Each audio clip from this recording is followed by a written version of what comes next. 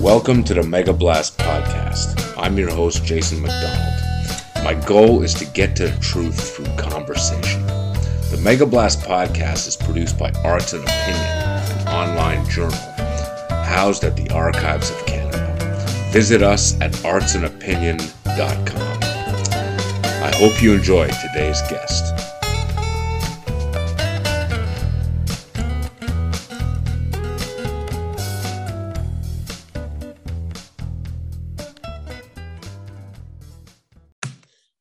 So welcome, everybody. This is now my fourth podcast and fourth guest. I'm here with Alexander Boldizar. Welcome, Alexander. Thanks for coming on my podcast. Thanks for having me.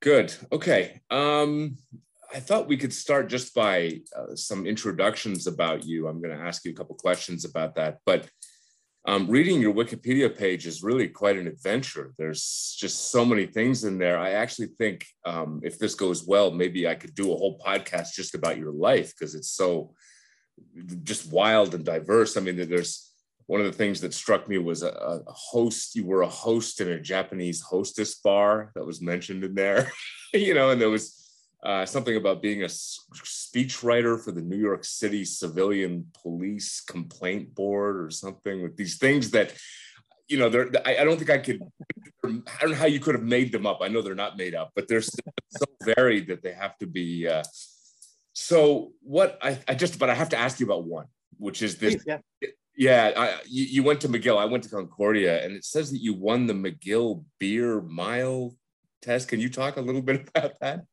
That was a long time ago. I was on the rugby team at McGill, and we drank a lot of beer.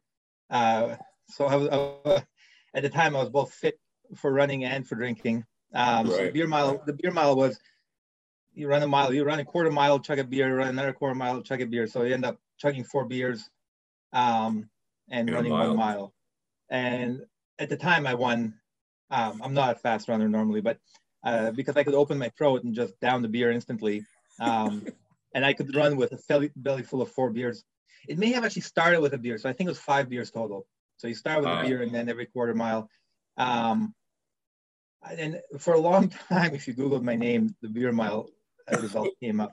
That's pretty cool to be famous for something like that. You know what I mean? Like it's sort of piqued my interest, like beer mile. I was sort of thinking you running a mile, and it definitely sounds hard to do. It's hard to run a mile, even if you're young and healthy. It's a long distance to run, and then if you're I think just to be a lot of people who are faster than me got disqualified because they vomited at some point, and the minute you vomit, you're out.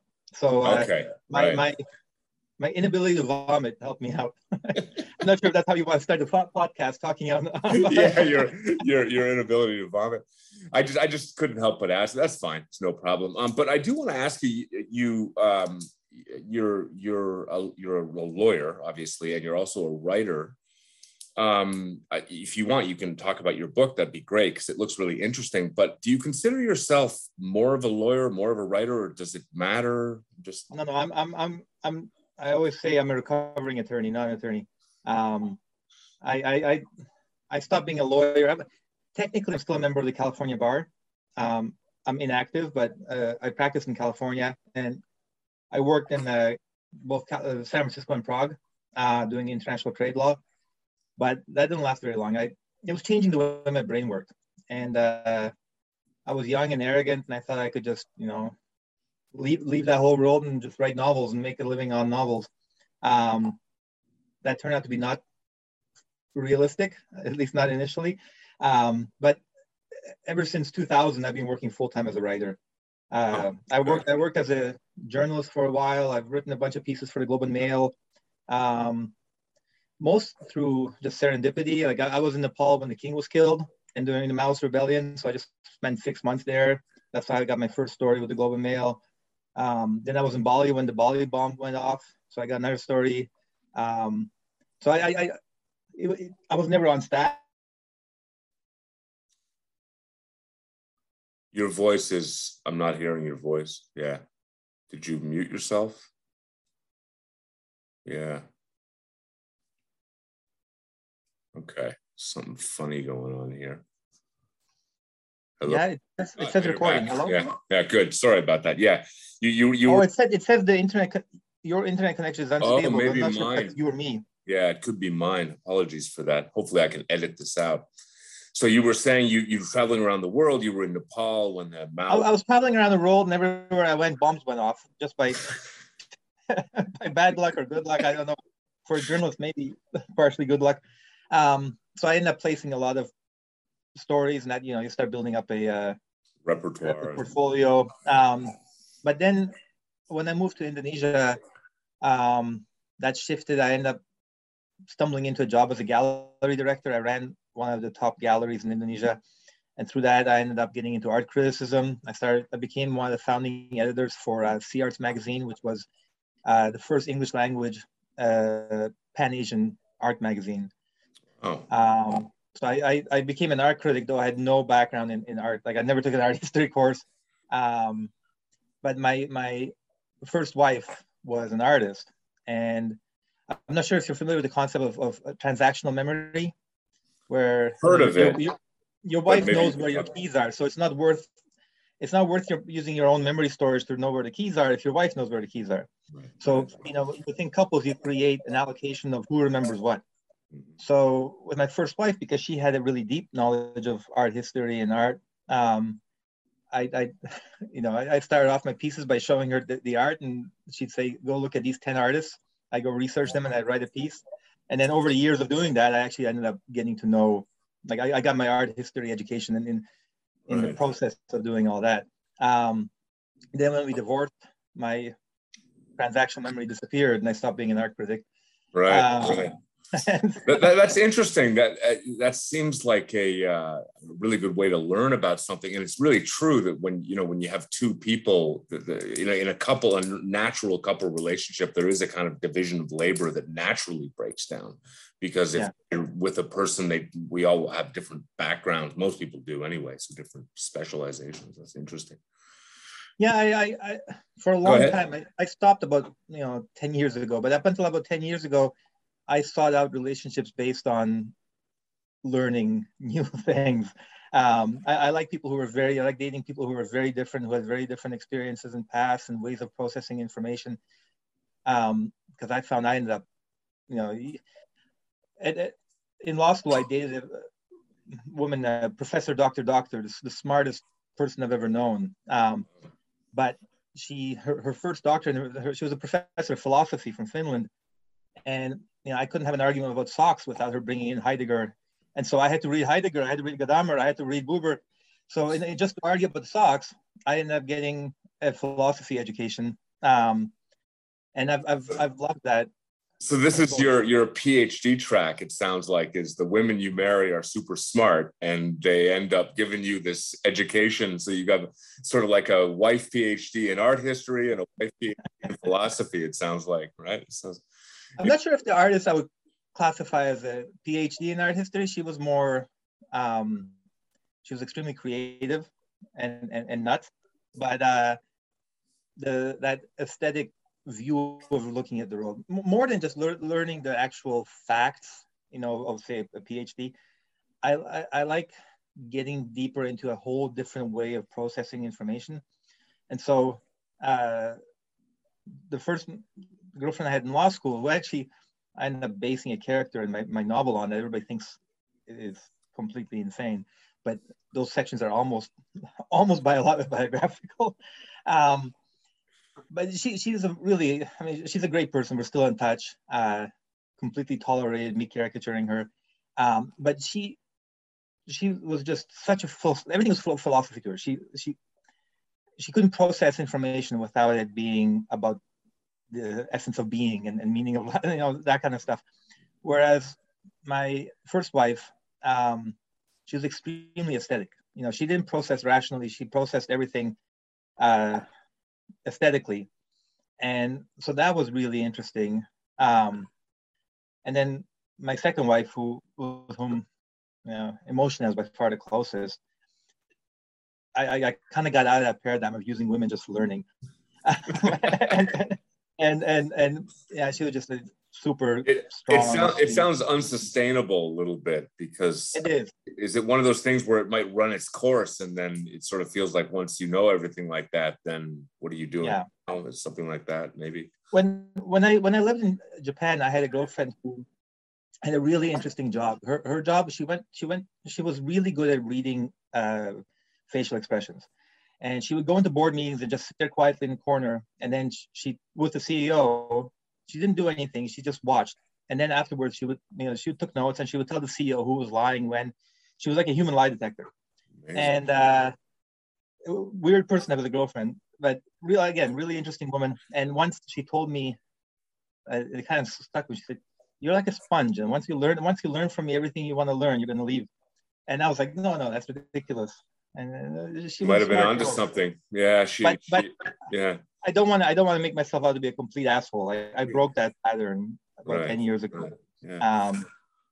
It's interesting that ability to read faces. I mean, that, there's that famous psychologist who I'm blanking on his name, Paul something, who came up with that whole theory of there's 8 human emotions you can read on human faces. And there was a show with Tim Roth called Lie to Me based on him, where he went to prisons and stuff.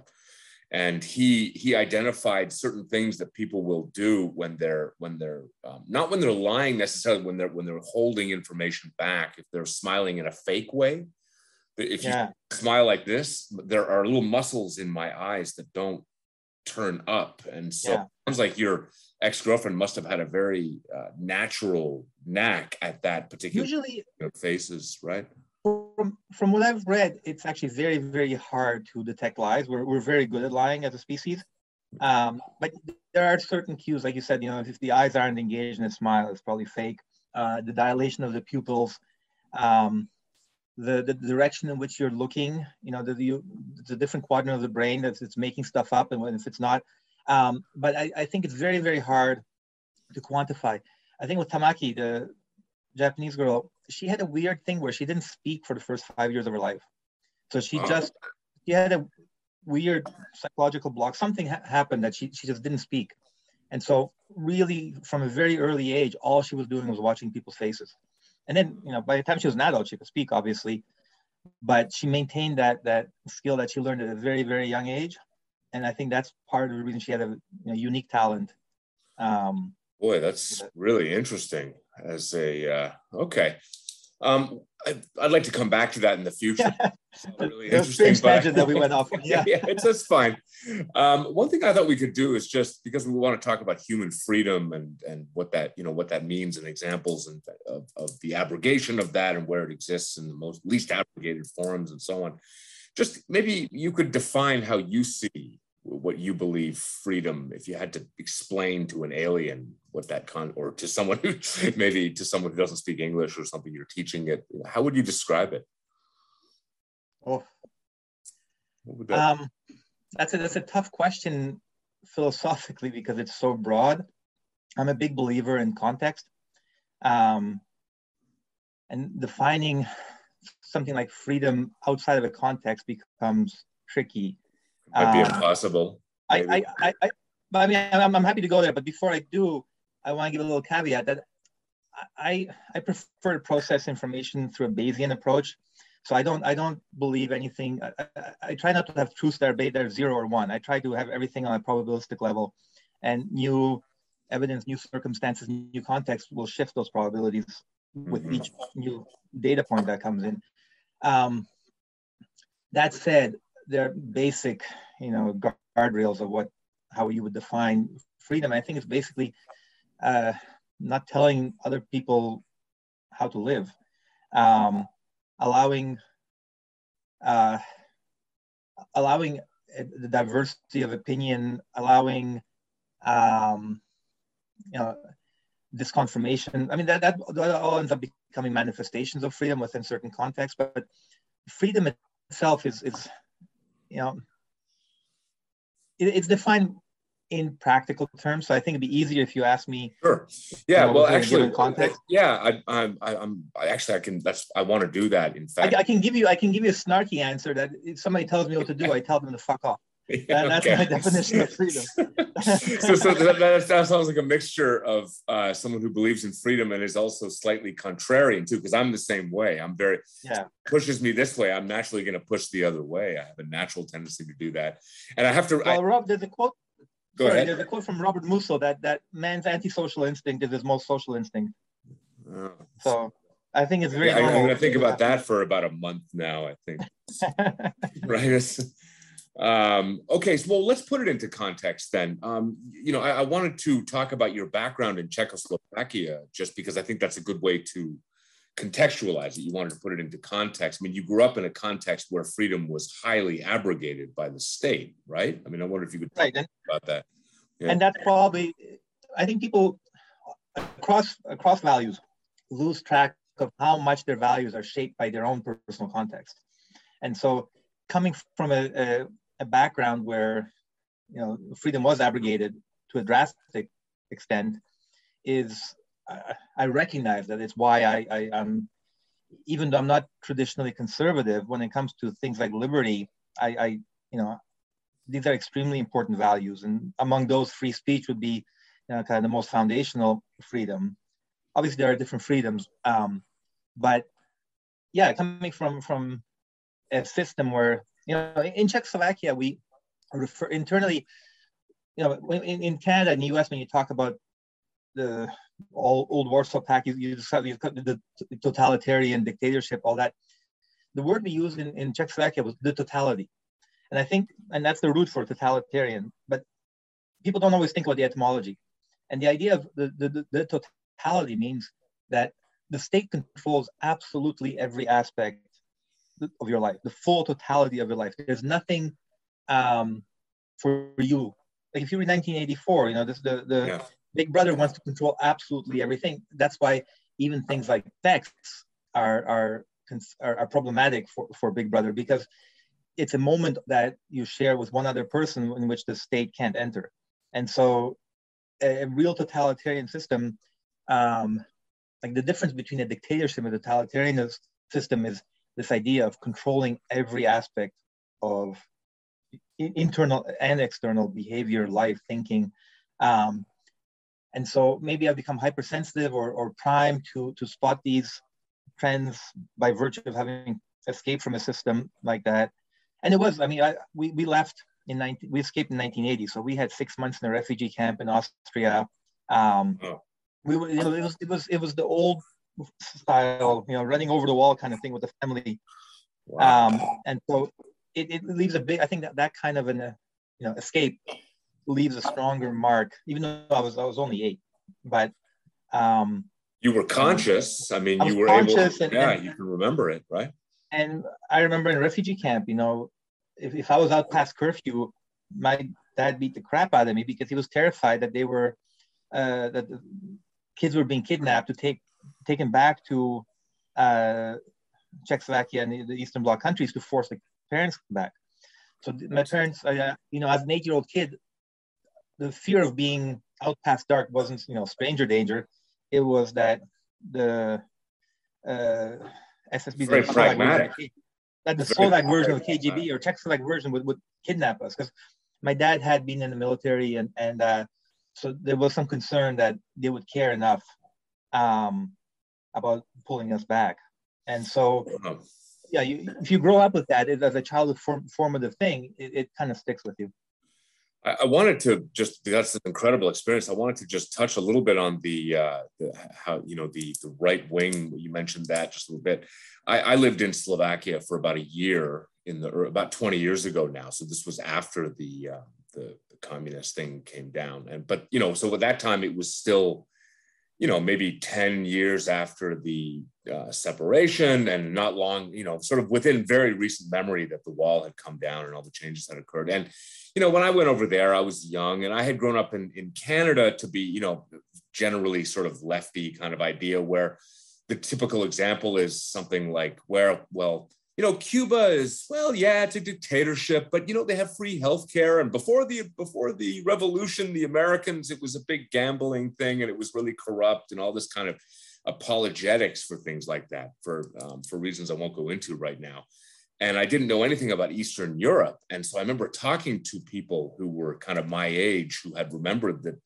And when Cuba came up, they were like, Jason, no, you don't understand. It's terrible. It's totalitarian. Like, you didn't grow up in this country. They would get really exercised by that, right? For the reason that you're stating, that they had like direct experience with this, you know? And so I think that for me, just as to the right wing thing, it's been, from there I went to South Korea, and I lived in a country that was, was an ally, and was sort of, you could say it was saved, its freedom was saved by military intervention from the outside. And that was really instructive for me as well, especially being able to see North Korea. When I lived at one point, I could actually look at it. So I don't understand this idea that you and I are right wing because we believe in the individual being, free from abrogation from the state, right? And the final thing I'll say too, it's very interesting what you said about right-wing dictatorships seem just into just pure power, right? My wife's Dominican, she grew up, and so there was a dictator there in the 30s and 40s called Trujillo, who was a really brutal guy, killed lots of people and all this stuff. And he was very vain. He renamed the capital city from Santo Domingo to Ciudad Trujillo, which I don't know if you speak Spanish, but Trujillo town or Trujillo city. But as I can understand it, things like sex, I mean, you're mentioning these individual things about people were not all that intervened. He didn't intervene that much in religion. He allowed people to be religious. And do you think that difference is important, when we're talking about dictatorships? I mean, just like, what exactly does all this mean about where we're going in the future, with right-wing populism and all that, I do think it's a important distinction. I think both types of dictatorships suck for the people living under them. Yeah. But I do think that it's easier to find, I hate to use the word safe spaces, but spaces for the human spirit within a dictatorship that only wants to control its own levers of power, and will leave other aspects of social engagement and personal engagement alone. I do think that the totalitarian mind is the scariest. And I say that even though, since we're attaching labels, like political labels, I've always considered myself a liberal. But 20 years ago, liberals really, really cared about the First Amendment. The First Amendment was the ultimate liberal value. Now, I think what happens is it's always the people who are culturally out of power who support the First Amendment. Because if you're supporting speech that's already culturally supported, you don't need the First Amendment. You have that cultural power or that institutional power. And so the First Amendment inherently protects minority opinions and allows them room into that discourse. And so 20 years ago, when right-wing or the religious mind, the moral majority dominated cultural power, it was the left that needed the First Amendment to kind of be allowed to say God doesn't exist or whatever they wanted to say. Now I think the roles have changed, and the left, especially the progressive left, dominates cultural discourse, and so the right has rediscovered the importance of the First Amendment, because they're culturally out of power. Whatever happens, politically, 4 years of Trump or whatever, when you control Hollywood, Harvard, Wall Street, Silicon Valley, you are the man. So this idea that, in the 60s, it was the hippies who were fighting against the man, and the man was the military-industrial complex. Now, the man is woke. So the people who are fighting the man are suddenly on the right. And there's this huge scramble going on now in terms of political alignments. Sometimes I feel like, look, I like free healthcare. I like free education. I'm against corporate power accumulations, because I think corporations are collectives just as much as the government is a collective. So traditionally, I've been defined as a liberal. I stayed in one spot, but the system shifted around me to where increasingly people are defining me as a conservative, And I find that a little bit disorienting because I don't self-identify that way. But at this point, I don't care. Like I pick my values independently based on issue. And the thing I hate perhaps the most about this trend is I shouldn't know your views on gun rights based on your views of COVID, but or your view of abortion based on your view of COVID. And there it's completely backwards to me that you have pro-choice in abortion is a left-wing thing, but pro-choice in vaccine mandates is a right-wing thing. And yet I can, for 90% of the population, I know that if you're pro-choice in abortion, you're probably going to be pro-mandate on vaccines, which to me boggles my mind. Like, I'm very pro-choice on abortion, which is why 20 years ago, I was considered a liberal, because I was thinking, abortion should be legal up until like 2 years after the baby is born. I'm kidding, but you get the point. I get the point, yeah. The Dutch had an old policy of, if the baby was born kind of not right, a little doctor looked the other way and a little pillow unsmothered, The Dutch don't mess around, right? No, they don't mess around. Yeah. I'm kidding about being that. Obviously, just for anyone listening. But, yeah. But I think as long as it's the woman's body, it's got nobody's fucking business other than hers. Like, until that baby is separate from her body, it's part of her body. And so being very strongly pro-abortion used to make me liberal, but I'm also, by the same philosophical underpinnings, I'm very anti-mandate. Like, I'm triple vax, but I'm extremely anti-mandate. I find it a terrifying idea with, really bad historical and jurisprudential precedent that nobody seems to pay attention to, that we can go into if you want, like Buck v. Bell and Oliver Wendell Holmes, basically using Jacobson v. Massachusetts. Let's go there. Yeah, Jacobson I want to. Go ahead. Yeah. I've seen lots of Facebook posts, people saying that, after the Spanish flu, Jacobson v. Massachusetts justified, the Supreme Court said mandatory vaccinations were constitutional. And I saw freaking, elected leaders posting this with no historical or jurisprudential understanding that Jacobson v. Massachusetts was used a decade later in Buck v. Bell by Oliver Wendell Holmes to justify sterilizing all mentally handicapped people. And Oliver Wendell Holmes, is not some minor justice. His argument was explicitly saying, if the state has the authority to vaccinate, then they clearly must have the authority to sterilize imbeciles, in his word, but mentally handicapped people. And this is what liberals are basically paralleling, the exact same argument that gave the state the power to sterilize anybody that was deemed, like, basically eugenics. Because it said, the idea was, you don't have a right to your own bodily autonomy. The state has, for the greater purpose of the state, we can mandate these. And to me, being anti-mandate seems like a very liberal position philosophically, but politically, it has been associated with the right. And when I come out as anti-mandate, first, people assume I'm an anti-vaxxer, which I'm not. Again, I'm triple vaccinated. And two, they assume I'm right-wing. But it's like, do we not care about integrity in our kind of mental structures at all?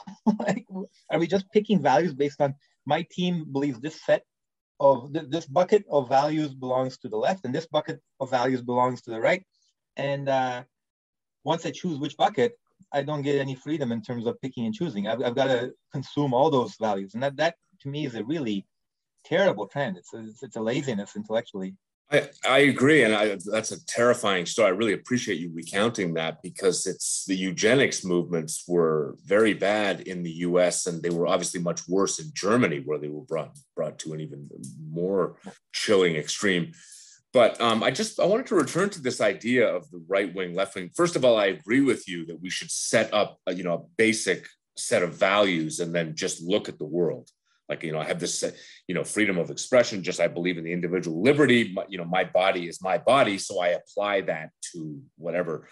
But is there something about Thomas Sowell talked a lot about what he called the unconstrained versus the constrained vision, which Steven Pinker called the utopian versus the tragic vision. So the left wing tends to think about the world of looking to the future and going towards a great, something amazingly good in the future, something utopian, and that people are effectively malleable in some way and can be moved in that direction. The more so-called right wing, which is, he called a tragic vision, which is that it's accepted that human beings are, weak and venal, and that they have to, we have to restrain our impulses as individuals, and there has to be a systemic forces that function that allow individuals to interact in such a way that you can just get the least bad result.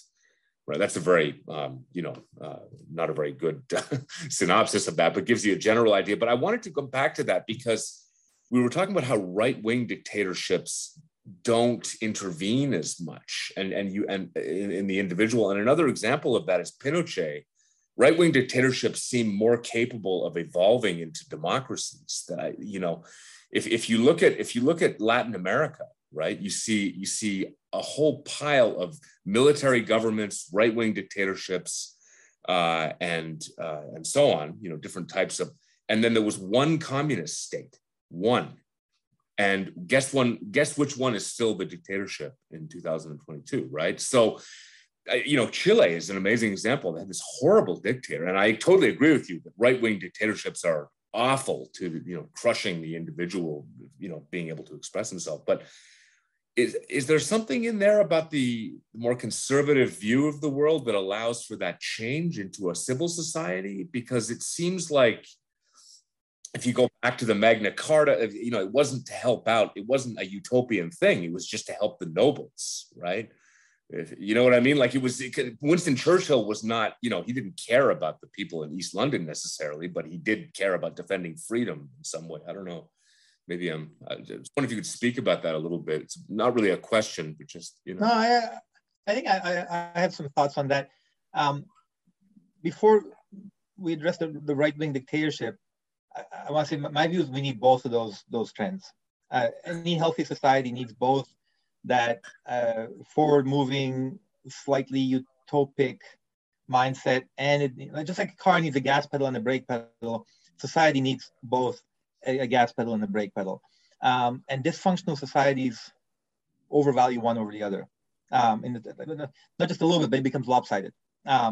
You need that tension. I think a lot of people try to find ultimate solutions that don't have tensions, and those are the people getting us in real trouble. Like tensions, whether they're the scientific method enshrining a disconfirmation mechanism in order to keep science functioning, or a system of law where you can confront your accusers, adversarial system. Yeah, right. Or on a societal level, the only stable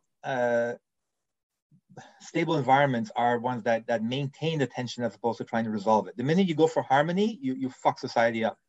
And I think that kind of leads into your point about the right-wing dictatorships. But I think that the reason is not the conservatism versus the liberalism. It's that the utopic visions are usually bigger than one individual. Whereas the conservative style of dictatorship tends to focus on a strong man. So, Pinochet or Putin now in Russia. And these strong men don't really create the same kind of ability to, short of having their children becoming a monarchy, there's no continuity in it. Whereas the traditionally left, the systems that are based in utopic future visions transcend any one individual. So you can have the strong man die, and the ideology continues. So, because I think right-wing systems are rarely. There are exceptions, like Nazism was an ideology, but again, it's really tough to spread that ideology if you're saying that our specific race is the supreme race. So unless you just wipe out every other race, you're not going to convince the other races to take your side. So there's a inherent limiting factor. And then people like Pinochet, Pinochet didn't really have a grand narrative. He had Pinochet. So once Pinochet dies, that system falls apart. And so it creates new openings. Like every time the strong man dies, there's an opportunity for civil society to come back. When Franco dies, there's an opportunity for reversion. Whereas when, Mao Zedong dies, Deng Xiaoping can come in, or Xi, or whatever. There's a continuation of that. The ideology. Yeah, I think that's really true. I mean, first of all, I wanted to say that it sounds like you're not using Jordan Peterson's idea, but it echoes that to me. He talks a lot about the interplay between the progressive versus the conservative narratives, and without if you have too much emphasis on one, then you get an imbalance, and he talks a lot about that anyway. Just it was reminiscent of that, but. As to it's very interesting what you're saying about the continuity. It seems like the utopian visions of communism is universalist, right? So it can be adapted to. That's what demarcates it from Nazism and fascism, right? Fascism is like, and Nazism in particular was like, yeah, we're collectivists. We don't care about the individual, but my race is the one. We're either going to kill all the rest or whatever, and the other ones are no good. But communism is almost more insidious because it can be applied to local circumstances anywhere, because it's supposed to be for the brotherhood of all mankind. So you see different versions of it all over the world. The North Korean version is totally different from the Cuban version, but they both share that ideology, and it may explain its staying power, because one wonders why communism just seems to, even after the fall of the USSR, it's continued on both as an idea, perhaps even in our own society, but even countries are still, even China is still actively, people think that it, changed its ideology when it allowed markets to function, but it didn't really. It just said, okay, we're going to not really pay that much attention to what people are doing, and then the economy flourishes. But I think Xi is basically reviving the whole, from what I can tell, the communist ideology. So again, not really a question, just some observations on what you were saying. I don't know if you want to. I fully agree. I think that this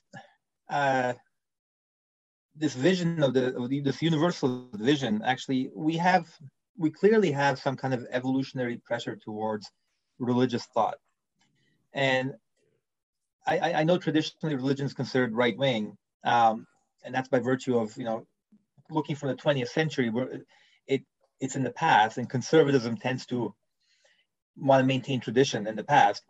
But I do think that the religious mind is actually very, at this point, the left and right stops being useful. But I do think that communism was a secular form of religion. And just like religions are based in this kind of, first of all, they're universalist, especially in countries that didn't, have 100-year wars where they enshrined, separation of church and state, which allowed, created a block against that totality mindset. But if you look at the Spanish Inquisition, that was a totalitarian view. It's true. Religion in the 15th century, everywhere, look at the Crusades. Look, these were totalitarian visions of spreading their big T truth to everybody else. Look at Islam, during its expansionary phase. It was all about conversion because they had capital T truth. And communism, I think, was the inheritor of that mindset into the industrialized age. So it was still a religious mindset, capital T truth. Marx knew the arc of history. Marx was convinced he knew exactly how history was playing out, just as much as the Pope knew what was going to happen after you died. And so I think in terms of human evolutionary psychology, it was just the industrialized version, the secular version of religion. And so I think what we're seeing now with some of the woke movements and behaviors, it is the next step down the line, from religion to communism to woke movements. There's still totalitarian mindsets, universalist mindsets that depend on look at the theme song of communism was the Internationale. It was all about spreading it internationally, and that true communism couldn't happen. Like the utopia version of communism couldn't manifest until the entire planet was communist. And so that's straight up from the Christians during the Crusades, or the Muslims during their expansionary phases, and now with the woke movement, that there isn't really room within those philosophies for valid opposition. The opposition has to be crushed, not negotiated. And so I do think that this is something within our species that just keeps coming back, which is, that's why it's not that communism itself, I think, has this perennial attribute. It's communism is a manifestation of something deeper within our psyche as a social species. Yeah, yeah. It seems like it shares. There are two big universalist religions. You mentioned Christianity and Islam. They both seem to have the same idea, because Judaism is a little bit different, right? Judaism is not universalist. It's tribalist. It's like, I am a Jew and the rest of you, if you want to join me, it's really hard kind of thing, we members, right? But it's, and so I wonder, like, it seems like you made a connection. It's almost like a lineage where you have Christianity being the first truly universalistic, because I don't think Hinduism or Buddhism are quite as universal. No. I don't know enough about those religions, but they don't. Hinduism is sort of like, from what I can understand, it's more or less like a nature worshiping religion in India. So export that would be relatively difficult, I think, simply because it's based on multiple gods and specific places in India. And then, of course, Buddhism it's not even clear that it is a religion. It's more of a psychological mindset in some ways, but my knowledge of that is not very good. But it sounds like you're making the case that universalism, which began with Christianity and then was picked up by Islam in some senses in a different direction, was almost continued by the communists in the late 19th. And then after the Russian Revolution, kind of went around the world in a political sense. I put the starting point one step further back. The first religion to really create a hard distinction between good and evil was Zoroastrianism. And from both Christianity and Judaism grew out of Zoroastrianism in terms of that mindset. And then the Abrahamic, like, there was a real big split between the Abrahamic religions, including Judaism, and Eastern religions. So if you, and I'm no fan of Western religions, but there is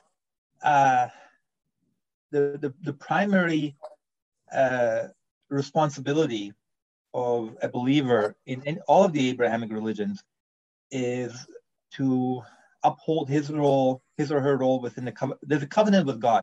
You basically have a contract. These are contractual religions where you, as an independent person with human agency, free will, you make a contract with God, and if you uphold your part of the contract, you will go to heaven and have eternal happiness and everything else. That's distinct from the Asian religions, which is Hinduism, Jainism, even Buddhism, where there's no agency really. All there is finding the knowledge or realizing that everything is one. So God started off as a unified entity and split into male and female. Then first was male and female cow, and then, depending on the details. Right. Basically, everything was one, and then God split itself into multiple manifestations. And the role of the individual human being is to see through this veil of illusion and get to the Satori and Zen, or each one has a different name for it. But basically what you're doing is you're coming to a point of enlightenment where these artificial or superficial distinctions collapse, and you see that you are God. You and God and the chair and the cow and my coffee, we're all one unified entity. And so there's no role really for individual human action. And that's relevant in terms of your the theme of freedom, because at least the Abrahamic religions created this idea of free will, freedom, human agency, because we have the right to choose between good and evil. Whereas the Asian religions or Eastern religions don't really have that. Like there's nothing you can do to change your fate. It's all predetermined. It's all set, and all you can do is take your shades off. And so that's why I think all the freedom we're discussing is a very Western concept. I lived in Asia for nearly a decade, so I've had quite a bit of experience with kind of I lived in Japan. I lived 6 years in Indonesia. I backpacked around for 16 months all over Asia. And when I used to write about art, you can really see it in the different ways that Asian artists create art versus Western artists, because we don't even realize how much this lineage, this philosophical and existential lineage or epistemological lineage kind of permeates how we see the world. And I think that distinction between East and West, that comes from that split comes from the early religious split. I think that still manifests. Like even South Korea, which is a westernized country, I'm sure it was way totally when a bunch of different. South Koreans get off the plane, every couple's wearing the same outfit.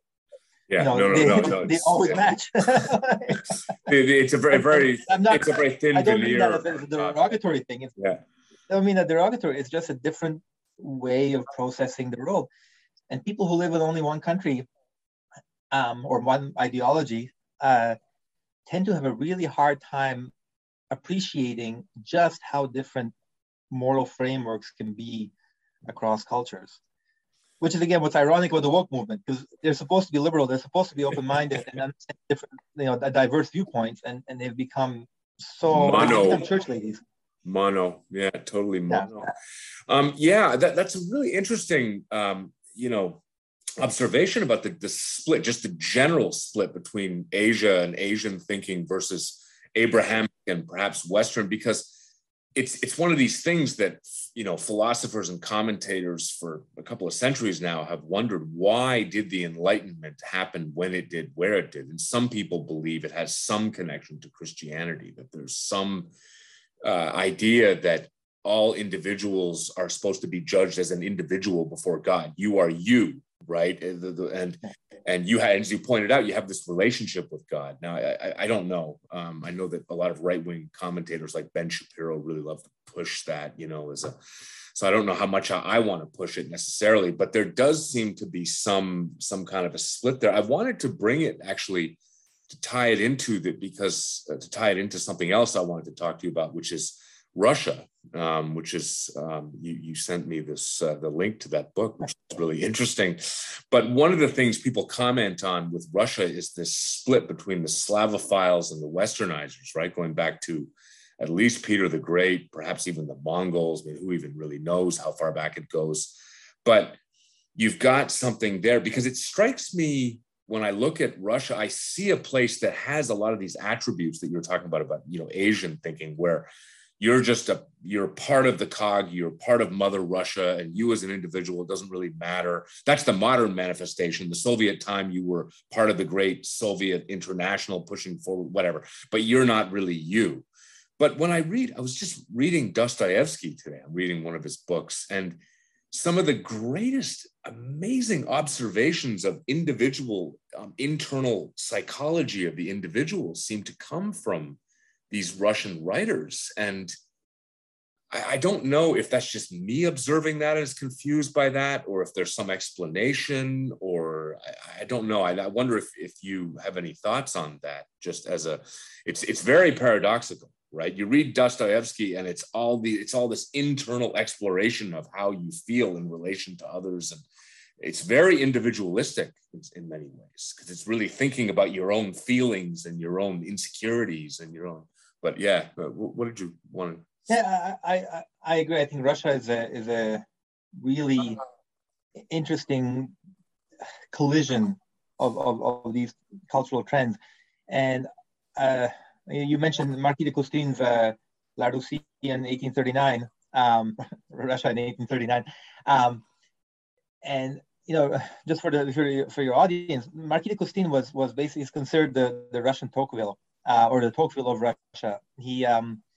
He was a Russophile, a French Russophile, monarchist. He didn't like some of these democratic trends that were happening in France, and he thought Russia was the answer for the world's ills in his perspective. And so he went to Russia, and after a couple of years of traveling through Russia, he went in as a 100% Russophile and came out, outraged about what he saw. Like, he couldn't believe what he saw. And in the descriptions in the book, what's fascinating is from 1839, they would apply just as well to the Russian mindset under the Soviets, and Putin. almost as well to the Russian mindset under Putin. It's not a question of, oh, Putin's a bad guy and the Russian people don't support him. He's got like 70 to 80% support for what he's doing in Ukraine right now. And I think that the Russian cultural mindset, it does have this division, but it was really, there was a hard scar that happened. The Mongol Golden Horde controlled Moscow for 200 years. And that experience shaped the Russian cultural kind of psyche in several ways. One was they have this constant sense of victimhood, even though, at this point they span 11 time zones. And this is now, not during the Soviet era when they lost a time zone. But they span 11 time zones by viewing themselves as the role of the victim, which is, it's insane. I mean, you don't become that big by being the victim. Or maybe you do, or maybe that's a way to do it. Yeah, well, yeah, you need the justification, right? Yeah, right. But the Mongol, people who study Russia, they call it, there's the term for this. It's not a theory I came up with.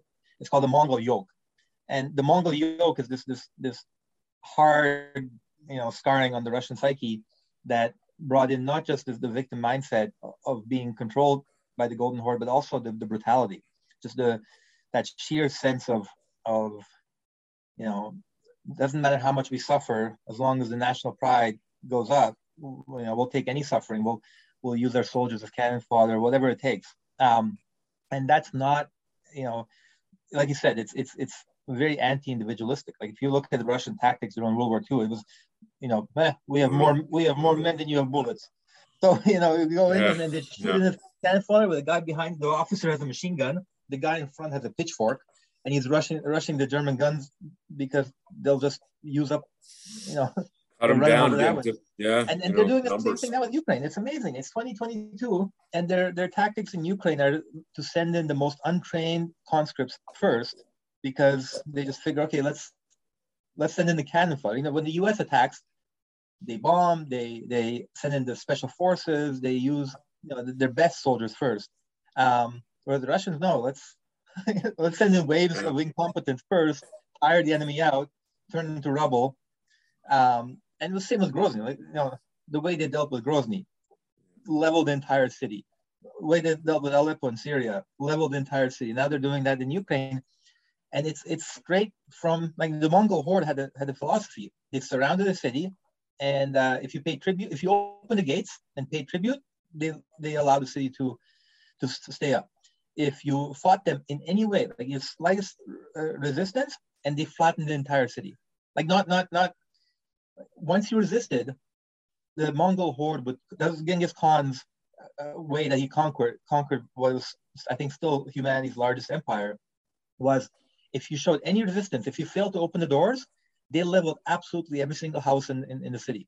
Nobody survived, everybody was wiped out, everybody was killed, and then they went to the next, and they created this fear so that, Moscow opened the gates, so it didn't get leveled. Right. But that mindset is still how they fight. Now you have people like Dostoevsky, because the Russians, the worst insult you can give to a Russian is that he's uncultured. Nikulturin. Because they have this inferiority complex with Europe. There's a weird dynamic that happens within the Slavic cultures. You have the Western Slavs, which are the Czechs, Slovaks, Poles, and they always looked at France and England and Germany, but especially France, as civilization. And the barbarians to them were the Eastern Slavs, which were the Ukrainians and the Russians and the Belarusians. And then you had the Southern Slavs, like the Serbs, for whom Russia was big brother that protected them from the Ottoman Empire. So if you talk to a Serb, the Serbs look up to Russians, and because historically they protected them from even greater barbarians, in quotes, the Ottoman Empire. And so you have this weird hierarchy of like superiority, inferiority, and I think most Anglos don't realize how much there's an intra-Slav dynamic where the Czechs look down on the Slovaks look down on the Poles look down on the Ukrainians look down on the Russians look down on the Serbs. Serbs look down on the Bosnians, Bosnians look down on the Albanians, Albanians look down on the Turks. By the end, you're not even Slavic anyway. Yeah. Yeah. But I remember, long time ago, I had a Ukrainian girlfriend, and if I really want to set it off, I said, "You're basically a Russian," and she would flip out. And I take that back. Watching what the Ukrainians are doing right now, I regret. Pretty incredible. Yeah. I'm really impressed with them. The town that my grandmother was born in, Uzhhorod, during her lifetime belonged to 5 different countries. So when she was born, it was Austria-Hungary. Then it became Czechoslovakia. Then it became Slovakia. Then it became the Soviet Union, and then it became Ukraine. So when she died, it was already Ukraine. These lands shift, all over the place. But there is that Slavic, and that shifting land is why I'm always so skeptical of some conversations we have in North America about who owns the land, who was here first. Land shifts. Land doesn't have any permanence. It's always been shifted. Move around on them. I mean, if you were to start going back in time in Central Europe and saying give back, it would just be a shit show of. That's actually true here as well. It's true in North America as well. Sure. Like if you just look at the first was it Taino people, the first people that Columbus contacted, they themselves had Taino, the ones Taino, in Taino. I haven't read on this for a while, but the Taino people that Columbus contacted had themselves taken the land from the Carib people, and the Carib people had taken it from the Paleo, the former Paleo Indian. Again, I'm rusty on my knowledge of tribes, but because that wasn't documented as well as it was in Europe, people now lump all these tribes as one. Yeah. That's like calling all Europeans one. Yeah. It doesn't work. Yeah. Native, the indigenous people in North America were just as human when it came to colonizing each other and enslaving each other and raping and killing and murdering as anybody in Asia or Europe or anywhere else. We just created this kind of fake facade where we call them all one people. Yeah. But, go ahead. Anyway, I drifted within the back to that kind of Russia tension. They've always, just like Western Slavs wanted to be like French, the Eastern Slavs wanted to be. Well, there's always a connection with France as well. Peter the Great is a great example. He wanted to be European so badly, he created St. Petersburg, but his tactics were straight like Genghis Khan. Like Peter the Great was not a gentle man. Like he was That's brutal. So interesting. Yeah. He tried to westernize the country by force, which is contradictory if westernization is supposed to be about civil rights and people adopting norms. I mean, you could, I wanted to just mention a minute ago, I mean, not to be argumentative, but there are cases of our side doing the same type of just tactics. I mean, Hiroshima and the firebombing of Japan as well. And maybe we could draw distinctions there because there probably are some. It seems to be more about the individual of your own country as being not that important, I think, is perhaps maybe what you're getting at with the Russians pushing their own young kids now into the Ukraine and then, sending their own people out to the Gulag or whatever, because you're just part of, you as an individual is, if you're not towing the line and making Russia into this great empire, then you're useless, or one of the things I wanted to recount to you was I have a friend who's an American, and she left she was from Belarus and she was Jewish. She left around the same time, and a very similar story. They had to go through a long series of things and got to New York. And she said something really interesting that speaks to this point about the individualism. She said that she was practicing guitar, and then she was learning how to play guitar, and she had this chance to go and do like an audition for this great, guitar master in Minsk or something. And so she was working really hard. She went there, she was all nervous, and she went inside and she strummed the guitar once, one chord, and the guy just screamed, get the hell fuck out of here. You're no good. Like just from hearing one chord. And I remember hearing that and thinking, that seems to be how the Russians, that's how they do their sports teams. That's how they do their everything. It's kind of like, if you're not the top of the top, you might as well be nothing, right? So it might speak to this concept of individuality. They're striving for excellence, but not for you to be all you can be, like to use the American, the recruitment thing for the US Army is be all you can be. You're an individual. You're going to be in the US Army. It's just, if you can make Russia great, basically, then you have great value to us, and we're going to shower you with goods. You're going to be very, very rich and very useful. So I don't know if you wanted to comment on that from your experiences in Czechoslovakia, if that was in any way relevant. Yeah. I don't know. The sports, the Olympic training is a perfect example. Periodically, my son used to do gymnastics. He still does trampoline gymnastics, but he started with a club that was run by Eastern Europeans. And he was competitive. He was very good. He was on a competitive team, but the kids were crying all the time. It was here in Canada because they were just brutal. And at one point, I told the coach, I said, look, he's 7 years old. It has to stay fun, or he's going to lose interest. It's going to be hard to get him to come here. And the coach said, Canadians don't know how to train children. And I said, look, I'm Eastern European too, but I'm not living still in the old country. I know the context is Canada. And they're like, well, Canadians don't know how to make medalists. And I said, I understand the Russian approach to making medalists. The Russian approach to making gold medalists and silver and bronze is you take 1,000 athletes, you pump them full of drugs, the steroids, you destroy 990 of them with overtraining, 10 survive, 3 of those peak on game day, and you win gold, silver, and bronze, and you say we're the best. But meanwhile, you've destroyed 990 kids.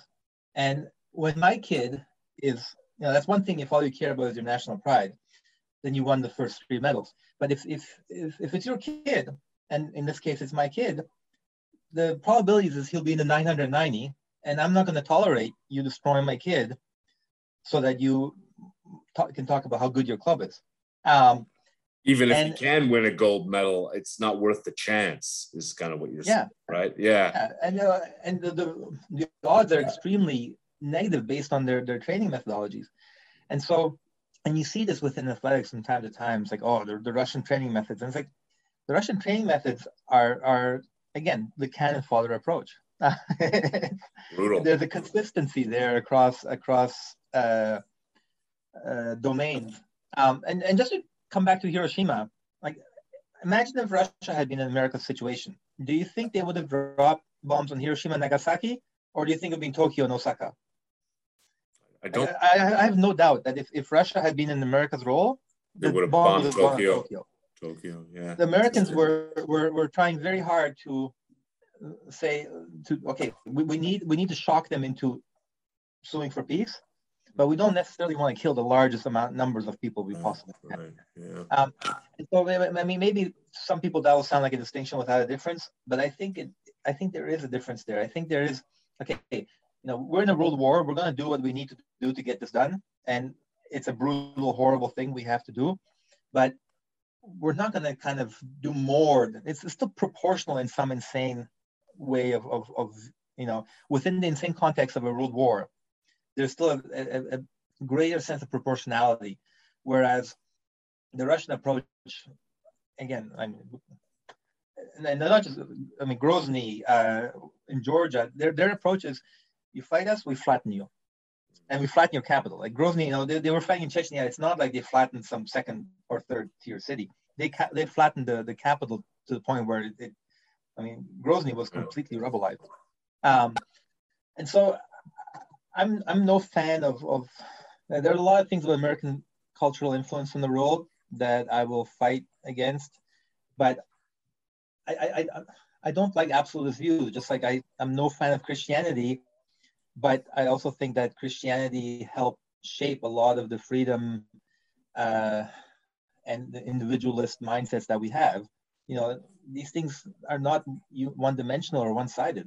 The same thing can be a positive in some senses and a negative in the other.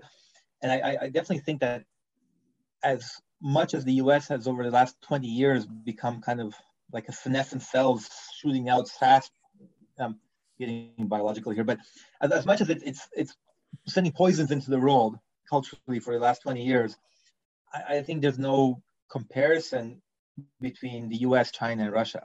The U.S. spent 200 years as genuinely a force for good. It was very imperfect in how it did it. It's getting worse and worse, but there's an order of magnitude difference between the way America does things and the way Russia or China do. When America goes in, as fucked up as Afghanistan and Iraq were, they leave. Eventually, they leave. When the Russians come in, they do not leave. Like, they only leave if you shoot them.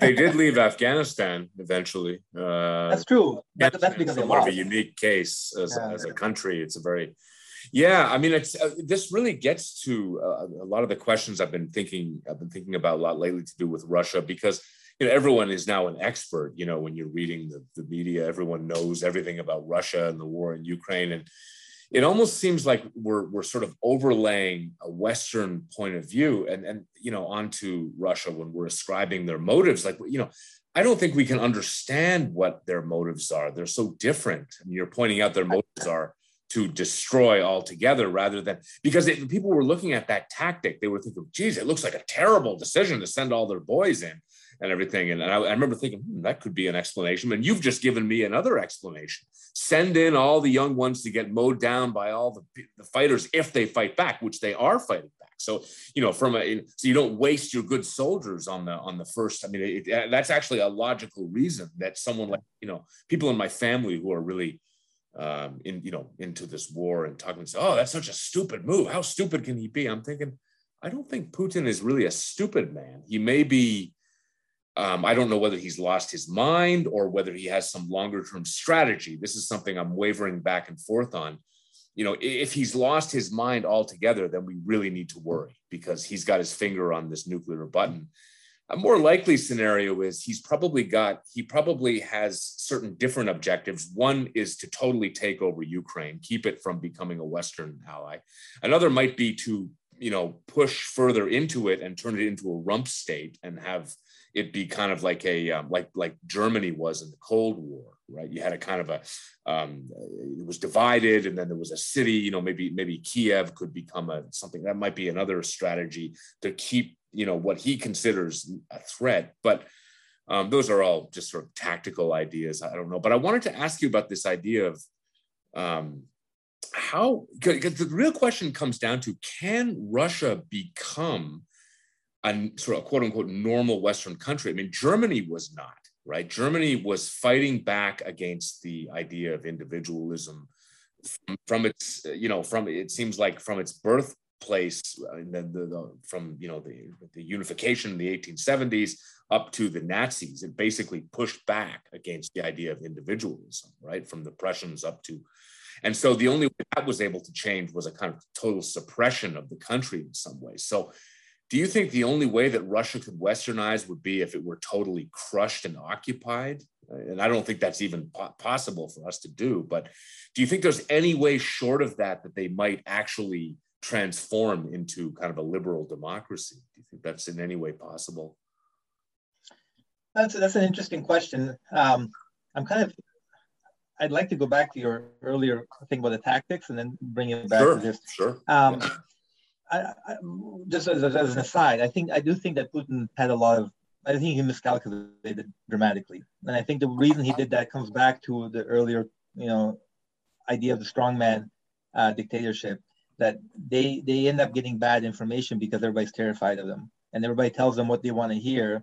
And again, the value of freedom broadly defined, where you maintain this confirmation mechanisms, is that you have a corrective function in terms of going down rabbit holes that are completely wrong. And I think that because everybody was so terrified of Putin around, I mean, you saw that when he was talking to his head of security, the guy was stuttering, and his highest of officers are terrified of him, and they're terrified of telling him something he doesn't want to hear.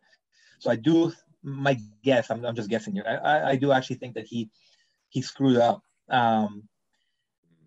But again, what you were talking about there in terms of the cultural difference, I think one thing that Anglo-Saxon commentators, like one of the best writers, English or English language writers on Russia is Anne Applebaum. But I think even she, I read a thing of hers where even she kind of missed one idea, is that in Slavic culture, and especially Russian, like it's strong. The further east you go, the stronger this is. Compromise is not seen the way it's seen in Anglo cultures. Compromise is weakness. And if you show me a pussy, I will fuck it. If you're a pussy, I'll fuck you. Yeah. And you're inviting me. It's not like it's your fault, you know. Right. And we kept the peace with Russia for 70 years, not by trying to find compromise, by saying you attack Europe and we'll nuke the shit out of you. And that kept the peace. That's how you keep peace with Russian, is by being strong. The minute you show weakness, it's an invitation. And so we have so many people talking about, NATO's expansion is what made Putin upset or whatever. Bullshit. I firmly believe he thought that a second Trump term would lead to this disbanding of NATO, or at least a drastic weakening of NATO, and then he could come in. And I don't think he expected Biden to win. I think that it totally threw off his calculations, and then he got bad information. It's like, oh, let's try it anyway, because NATO's too disorganized to actually do anything. And they want, basically he saw weakness, and so he took it. People think he's a grand master in chess or something. Or they used to before Ukraine. I never thought Putin was a chess player. He's a judoka, and in judo, there's a concept called kuzushi. You push and you pull, and you try and off balance your opponent to see where how they step, how they move, where the opening is. And I think Putin has been playing judo for a decade now, pushing and pulling, and he thought that he pushed, he saw Ukraine was off balance, and he went for the throw. Except Ukraine wasn't nearly as off balance as he thought. And it's a purely opportunistic judo-based approach to politics, where I don't think he knew whether he was going to invade until a week or two before. Like, he was like, okay, let's put them in there and see. Let's see what the reaction's like. And you had Obama, and not just now. I mean, you had Obama refusing to send offensive weapons. Then you had Trump putting conditions on the javelins to help his re-election campaign. You had, again with Obama, everybody mocked Romney for saying Russia is going to be a political foe. You had Biden, who tends to be very conciliatory, and doesn't seem like he's all there. And so he sensed weakness, and that's why he invaded. And giving in and compromise. Now I think the world finally is realizing this, and they're realizing that, okay, we have to meet force with force. But it's a shame that they did it as late as they did, because they created a sense within Russia that, hey, look, it's a pussy, I'll fuck it. Right. So that sorry to interrupt. That mindset is hard to integrate.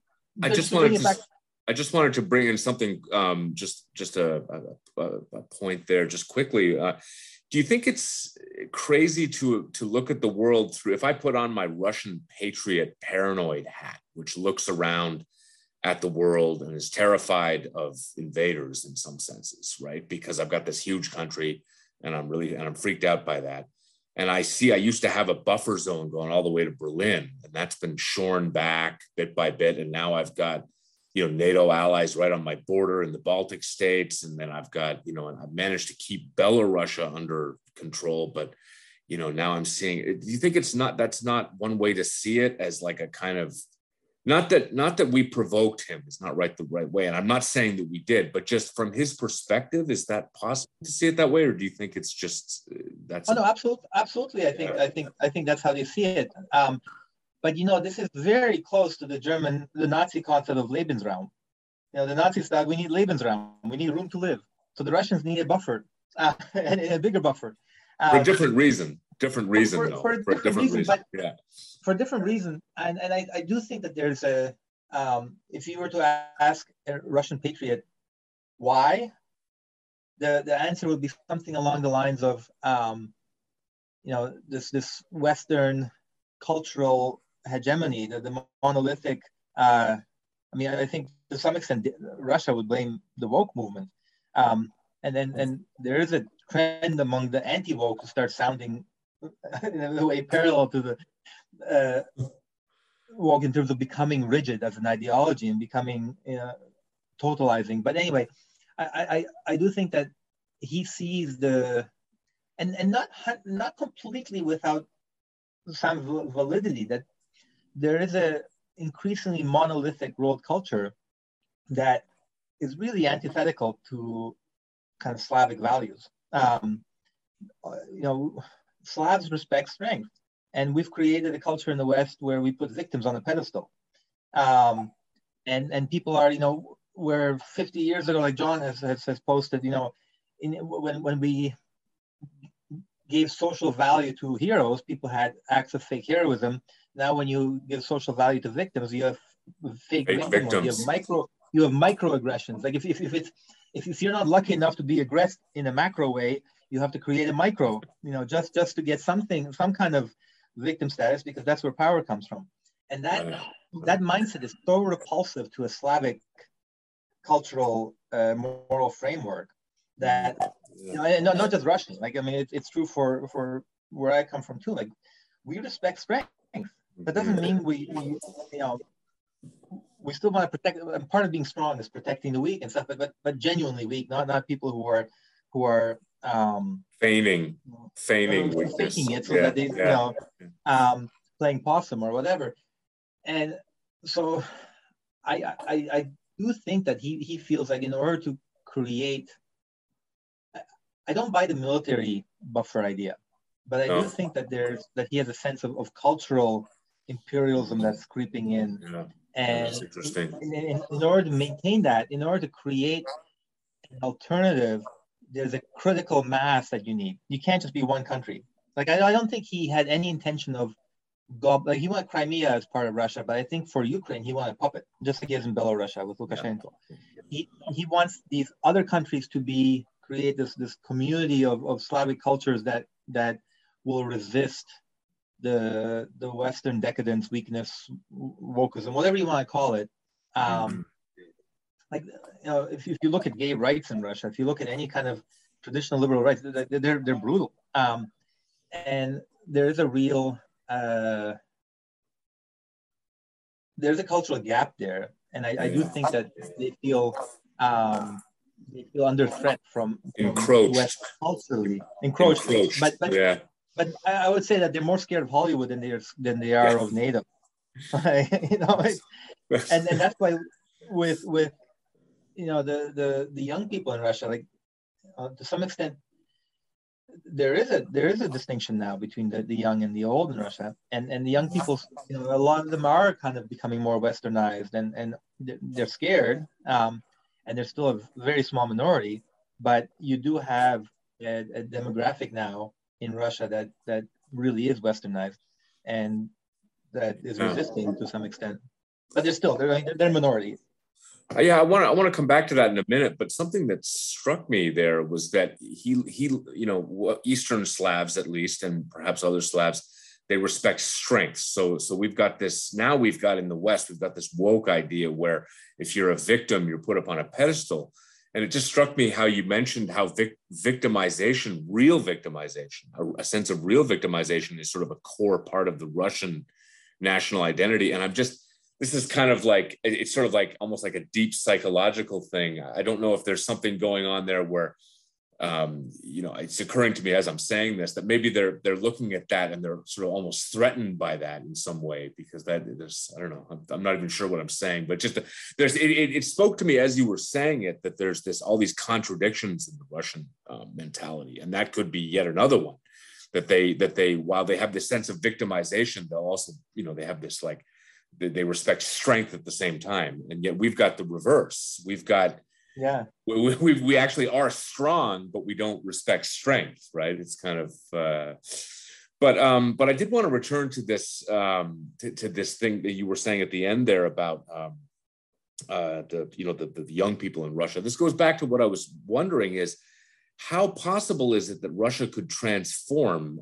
Because I have a friend, when I lived in South Korea, I had a friend who was raised in what he called Leningrad. He's an older guy. We're still friends. He was from New Zealand, And he was sort of firmly convinced that if the Bolsheviks hadn't taken power in 1917, that the country was kind of moving towards kind of a modernization, and was eventually going to democratize and have, become more like a Western European country. And this is an ongoing question, because some people do point to the uniqueness of 1917 as a kind of a real demarcation point in their history, really changing it. And it did lead to them becoming a superpower of sorts. It was the catalyst, along with World War II, where they kind of got lucky and managed to ally with some stronger powers, and they ended up with all this stuff taken over. But I just wonder, do you think that this movement now, is it something that could turn into a real thing and Russia could become a real Western nation? Or is this just like 1905 again, and it's all going to get rolled back eventually? And we're just going to go back to the old Slavophile domination of Russia? I don't know. What do you think about that? That's a tough question. There's a saying that the best predictor of future behavior is past behavior. And despite all the investment portfolio warnings that past performance doesn't predict future performance, so you have those two ideas arguing against each other. But this concept that Russia is westernizing or turning into a European nation, it's all through Marquis de Custine in 1839. Like, we've been having this conversation for 200 years, and they consistently fail to westernize. And there's always been, like you mentioned, Dostoevsky, there's always been that 10% of amazing writers, thinkers, like beautiful art that comes out of Russia. Incredible. Incredible. And depth of kind of, the Russians always talk about how deep the Russian soul is. It could just be really conflicted, but that number still always seems the same, like the 10 to 20%, whether it's under the Tsars or under the communists. You have Khrushchev trying to soften some of Stalin's extremes, and this dynamic keeps repeating itself over and over and over again, and that makes me skeptical how much it can adjust. Now, at the same time, globalism has been an insanely powerful force for conformism, like international conformism. And if cultures were an ecology, we would be talking about what a massive die-off in ecological diversity we've seen over the last 200 or 300 years. I'm a big fan of ecological diversity in cultural terms. Like I whether it's having as many different plants as possible. I love the idea of whether it's the U.S. being 50 laboratories with independent ideas, and you see which one works the best. I think that there is something to be said for nation states, especially smaller nation states that they each take a different path so that we can evaluate which path is superior. Like, we need that competition. We need that ability to test different theories. Now, and the modern world is, small countries don't survive culturally. So you have these massive blocks, America, China, Europe, Russia. So Europe is, I don't, that's an interesting question. I mean, you get into a lot of details there about what that means. If you look at Europe, so you're reminding me of the Samuel Huntington analysis. I don't know if you ever read that book, Clash of Civilizations. That's a really interesting. Oh, yeah, I've heard of it. Yeah, I haven't read it. Yeah, and so he had the world divided into Sino-civilization and then Islamic and Western. And he said Latin America is sort of on the fence between being its own unique culture or a part of Western culture. It seems to have moved into the Western sphere, I think, since the Cold War. But how diverse should the world be in the sense that should we not try and promote the idea of individualism across the world? Is that too much westernization of, say, the Chinese and the Thais and the Indians and or should we just say all humans matter? Right, whether they're in China or whether they're in the United States or Canada, or you know, it's a difficult problem there. If you want to have that diversity, coming with that diversity you might come with, you know, the CCP might be part of that diversity, right? Maybe, I hope, but you know, is that something? And I think it depends on your perspective or your where you're standing. Again, like I started from the beginning, I think context is important. I don't think there are answers that are independent of point of view. And Right. if I'm living in the CCP, I'm going to be fighting for, you know, a much more westernized democratic state. If I'm living in Canada, as long as the CCP is not expanding itself and, you know, changing my movies in order to conform to their values, like they're doing, then maybe there is there's a risk of turning the world into a human zoo where you want to maintain all the different zoo animals in separate cages. That would be the counter argument to this diversity idea. But as much as I believe in the individual, part of that belief means that I know I should maintain doubt that my own prescriptions are applicable to other people. It's true. And so I'm extremely pro-individual, but within that includes not forcing that individualism on others. And that's a hard balancing act to maintain. It's a hard balancing act to maintain on an individual level, and it's an even harder balancing act to maintain on a cultural or national or societal level. So I don't know what the answer is, except that I have a natural tendency to think that more tension is better as long as it doesn't turn violent, or as long as, you know, you're not creating opportunities for those more toxic, from my perspective, those more toxic cultures to start invading their neighbors. So much like, you know, the beauty of the scientific method, and I come back to this a lot. The beauty of the scientific method is that it systematizes disconfirmation. It's a disconfirmation mechanism that's put within certain guardrails so that, you know, you need to speak the same language before you can play in that field. But once you have that set of skills and knowledge, you want to threaten existing theories. You want to be constantly disproving each other. You don't want to go in. A good scientist doesn't try to prove himself right. A good scientist has an idea and does everything he can to prove himself wrong. And I think COVID has really done damage to science from that perspective. But that same disconfirmation mechanism, I think, could be applied to international and in interactions where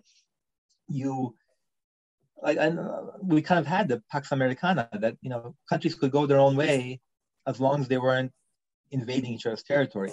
And yes, there's still ways to fuck each other up. There's still ways to mess with each other. But as long as you're not, you know, sending tanks and trying to consume territory the way Putin is doing now, there's room for that kind of tensions and disagreements. So, and I don't know who's going to enforce that idea. I mean, in a sense, we're doing it. You know, the massive global sanctions on Russia shows that, you know, we are kind of maintaining those guardrails to some extent. It's you know, it's a soft guardrail, not a hard one, but to some extent that's happening.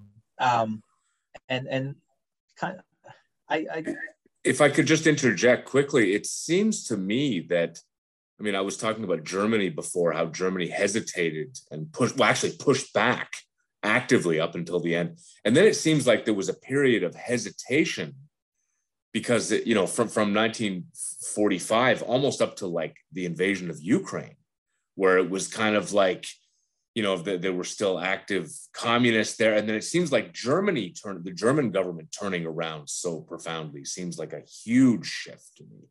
That seems monumental in some ways. They're really over on the Western side now. Like, it seems like, anyway, it might not last. Now, yeah.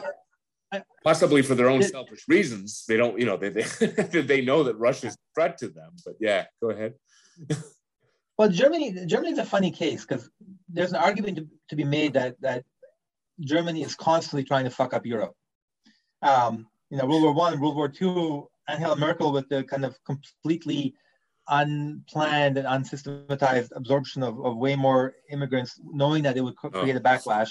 Disaster. I'm an immigrant. I was a refugee. I understand the need for refugees and immigration, but the way it was done was just, it's almost like she was trying to destroy Europe. And this is going to be really politically incorrect, and I'm jumping topics, but because we're talking about the immigration, look at the Ukrainian immigrants, the refugees. They're women and children. The men 18 to 65 stay and fight. When you look at the Syrian refugees, they were overwhelmingly single men because they had the means to run. And to me, that's a massive cultural distinction that, the Ukrainians, the men stay and fight. And maybe it's the, interesting old macho Slav in me, but I've seen a lot. The reason I bring this up, because just this morning, and not for the first time, I keep seeing cartoons about how Europe is treating, Ukrainian immigrants differently from like Syrian immigrants. And I'm sure you saw on John's wall that there was the idea that it's natural to treat your neighbors differently than somebody who lives on the other side of town. But also, I think for me, I have a much higher sympathy for families, for women and children, and for cultures where the men stay and fight. And again, maybe this is completely barbaric, Slavic, whatever you want to call it, but I respect people where you're saving the women and children, but the men stay and fight. Women and children are the future. I don't want to overstate that. Like there were a lot of families from the Syrian crisis too, and there were a lot of really horrid stories of women and children who really needed rescuing. The people I did not have the sympathy for were the 20-year-old men who fled on their own and pushed their way to the front of the line, basically. Pushed their way to the front of the line, Yeah, I did want to talk a little bit about your experiences as a refugee. It seems like we're coming around to that as we move towards closing. It seems like the different contexts of backgrounds of refugees really frames, again, this goes back to what you're saying about your, the situational, the contextual view of freedom. Because I've noticed, I'm very plugged into the Latin American community here in Montreal. My wife and I, a lot of our friends and so on and so I've noticed that immigrants and refugees from most Latin American countries are sort of apolitical, right? They're kind of, they don't really care that much. They've mostly come here for, for economic opportunities and perhaps more freedom in a social sense, perhaps maybe. But one exception are Chileans, and this goes back to Pinochet, because the Chileans tend to be, and my colleague is like this, they tend to be really hard leftists, like extreme leftists. And the reason is obvious, because Pinochet cracked down on hard leftists. So when they started to come to Canada in the 70s and 80s, they were escaping, and I just wonder this, you're making me, I was thinking about this before interviewing you. Your views came from, you escaped a communist dictatorship. You've got Ukrainian refugees are mostly women and children. Women and children are supposed to be the future of any society, right? They're children, and children are young and have a future, and men are older. And you're mentioning Syria, and I don't know whether this is, what the effects of that are over the longer term, because the people who come to, the idea that immigrants come here and then, and refugees, and then they just become Canadians is partly true, but they also bring their own experiences and their own, and you mentioned in Germany how the number, this enormous, huge influx, because, so is that going to permanently change Germany? We don't know. Right? What is a proper number of flow? What is the background that, it's not really a question, just your background was interesting there to me, No, and I think one thing you might find interesting, when we came to Canada, we fled. So we were refugees, and my father was very clear that once we left Czechoslovakia, and Canada saved us. We were 6 months in a refugee camp. We applied, and Canada accepted us after 6 months. And his loyalty was an absolute shift. So if you asked him, when he and I would travel sometimes after, he said, "Where are you from?" "Canada." "No, you have an accent. What kind of accent is it?" "It's an Ottawa accent." Like, you had to ask him, where was he born? For the word Czechoslovakia to come out of his mouth, the question had to be, where were you born?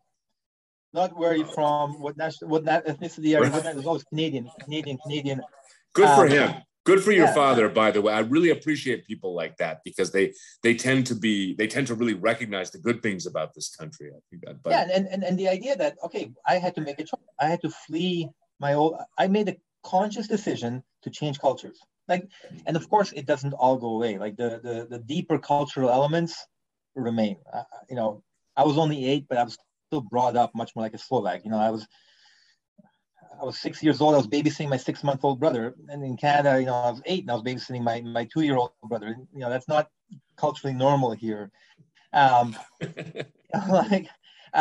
hilarious. So you maintain the cultural elements, but in terms of I remember for a long time it was so strange to us that you'd ask somebody, where they were from, and said Ireland, and so, "Oh, which town?" "Oh, my great grandfather was like," or they say they're Spanish or Irish or whatever, and they were born here.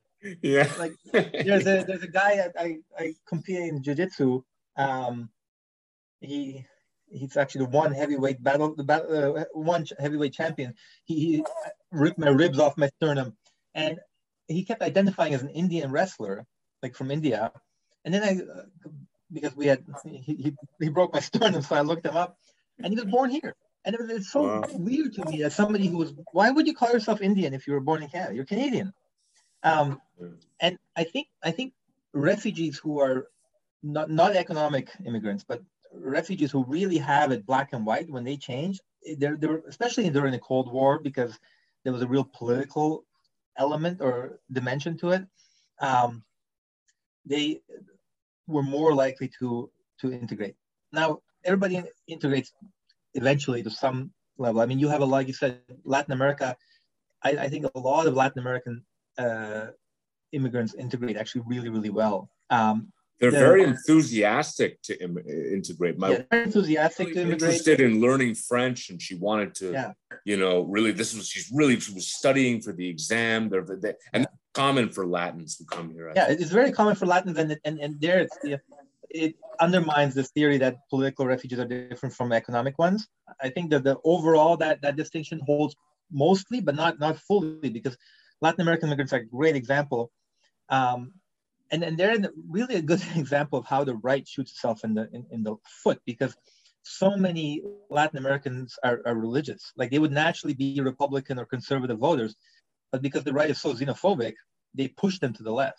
So the only reason Hispanics are voting with Democrats in the States or with liberals in Canada is because the right-wing parties come across as xenophobic. Not much. That's changing. That's changing. It's changing now. Yeah, it is. Hispanics have moved over in the last U.S. presidential election. Yeah.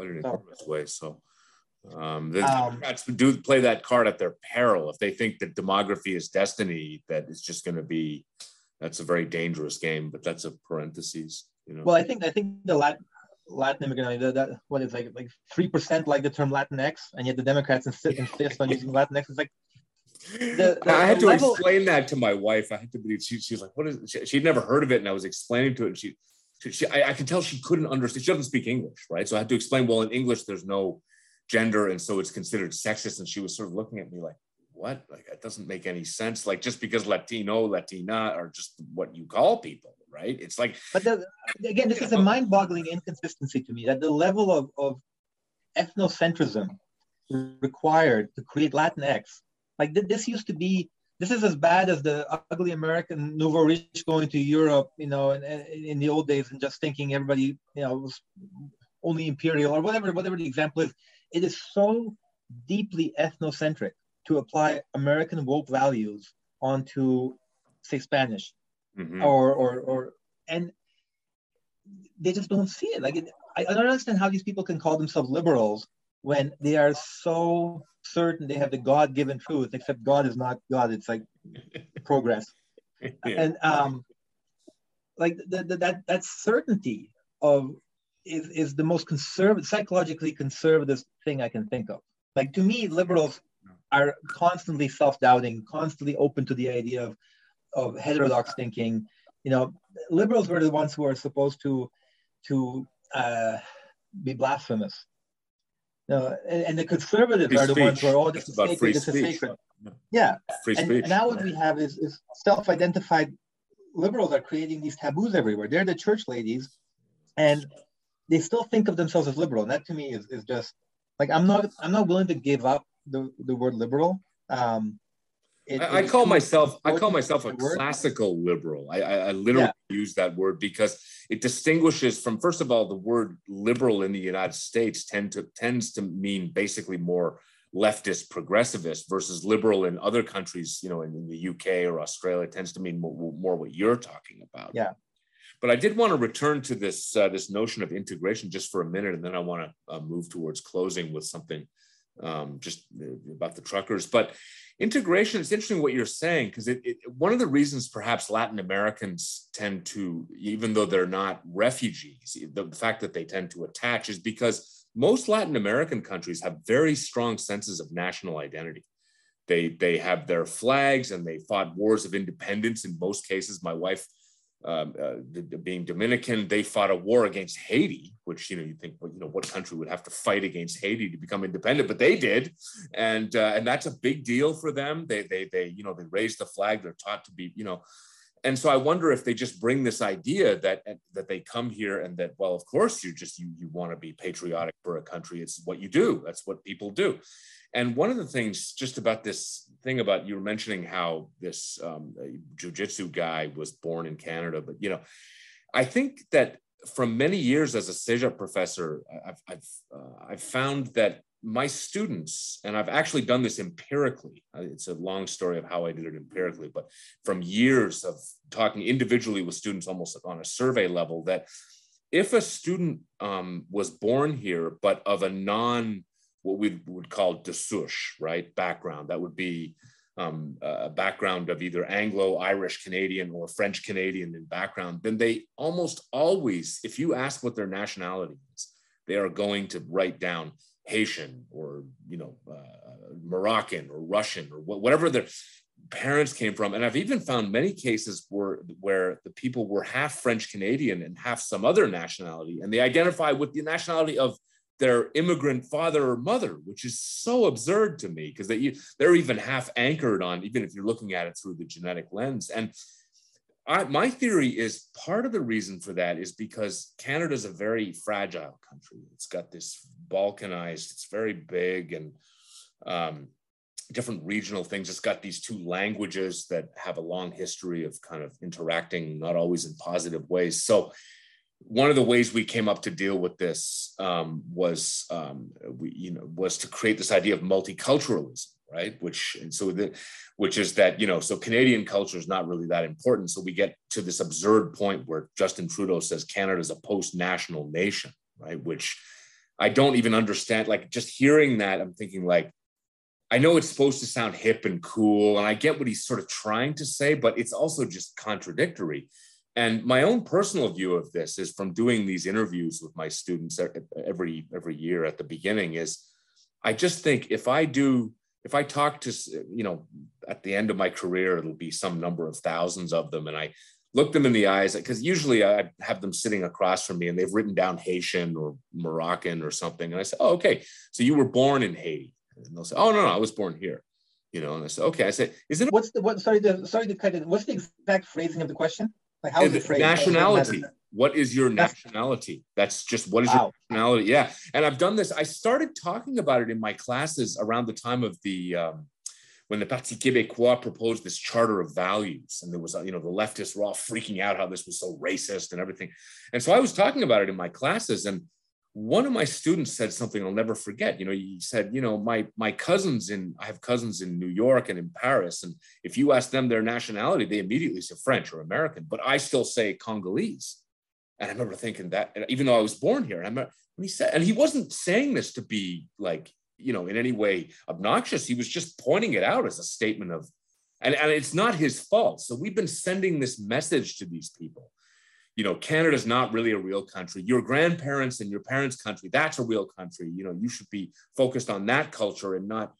And this, I think, it's kind of, it makes us very cosmopolitan, right? We have this very interesting and relaxed view, right, on the one sense, but is it sustainable over the longer term, right? So my thinking is, if I sit across from a few thousand people over the course of my career and look them right in the eyes and say, you're as Canadian as me, you were born here, I was born here, so we're effectively exactly the same in terms of our nationality, right? Then maybe that will have some sort of butterfly ripple effect, or maybe I'm just naive, but it could be a feature of Canada not wanting to be like Americans too, maybe something. Yeah. But I don't know if you want to. There could be a deeper level national bonding happening through that oppositional element, like you said. We're not America. America's a melting pot. So the biggest threat to our national identity is the US. So we're going to, be contrary to that as a way of defining ourselves. I think there's some element of that. But on a more general level, and come back to something we talked about earlier, I'm a huge believer in diversity. Like, I really, really love the idea of a diversity. But the only diversity that matters to me is a diversity of thought. Now, diversity of identity has for a very long time been a pretty good proxy for diversity of thought. If you take people from completely different cultures, that they're going to look at problems from different perspectives. And what I want is people to look at problems from different perspectives. Now, we've kind of put the cart before the horse, and we started prioritizing diversity of melanin levels as somehow more important than the diversity of thought. And there's a lot of research, and we're really, split personality on this, because there's excellent research showing that boards of directors of big companies, diverse boards have better performance than monolithic boards. So if you have a board with, lots of people, different colors and ethnicities and genders, the companies do better than the board that's all 60-year-old white men. And people use that as justification for why diversity is economically important, and it's a way of selling DEI type approaches. But there's it's kind of like the argument that, murder and ice cream sales are correlated. Murder and ice cream sales have like almost perfect correlation. And it's not because ice cream causes murder. It's because they both happen in the summer. Hot weather, yeah. They're both based on weather. And I think you have the same thing happening with diversity, that to the extent that race and ethnicity is a proxy for diverse thinking, it's incredibly useful and powerful. But we've gotten to the point where we're actually censoring diverse thinking in the name of identity diversity. And so we're destroying some of the benefits, or most of the benefits of diversity itself. Because I really don't give a shit what your skin color is. I care about your ideas. And yes, statistically, people of different skin colors will come up with different ideas, will have different moral frameworks, and you'll be less prone to error because you have that disconfirmation mechanism that we talked about. But what's happening now is we're creating a monolithic, the wokeism is becoming monolithic. And I think in 20 years, we're going to find that it's the companies that have resisted this trend that will have the best performance. That's interesting. That's really interesting. That's a good segue into the last thing I want to talk about, which is the truckers, because this is very class-based, right? I mean, this is like the diversity in the idea of, say, for example, making Harvard, 12% Afro-American. I mean, it's kind of like, it's not like looking at like, well, we want to make sure that plumbers are really highly paid, the 12% of them. It's always these white collar professions, and it never goes the other way, right? So if the NBA are 75% Afro-American, which is pretty amazing and interesting in and of itself, it's like, that's just an achievement. Like, it's never like, not that I'm proposing there should be some sort of affirmative action for white basketball players. I mean, that's, but it's interesting. Coleman Hughes pointed this out in a really good article a couple of years ago about this, about, you know, the top 100 Rolling Stone musicians.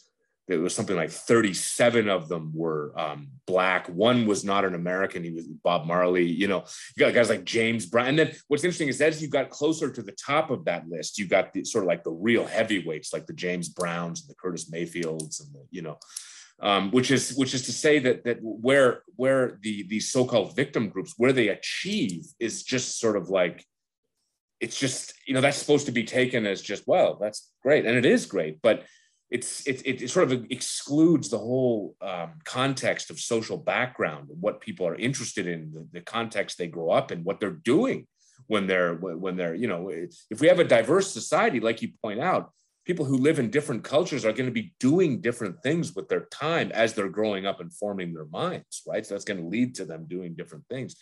But I want to return to this class thing, just because this homogenization of the culture really seems to be of the managerial professional classes and not the working classes, right? Which brings us to the truckers.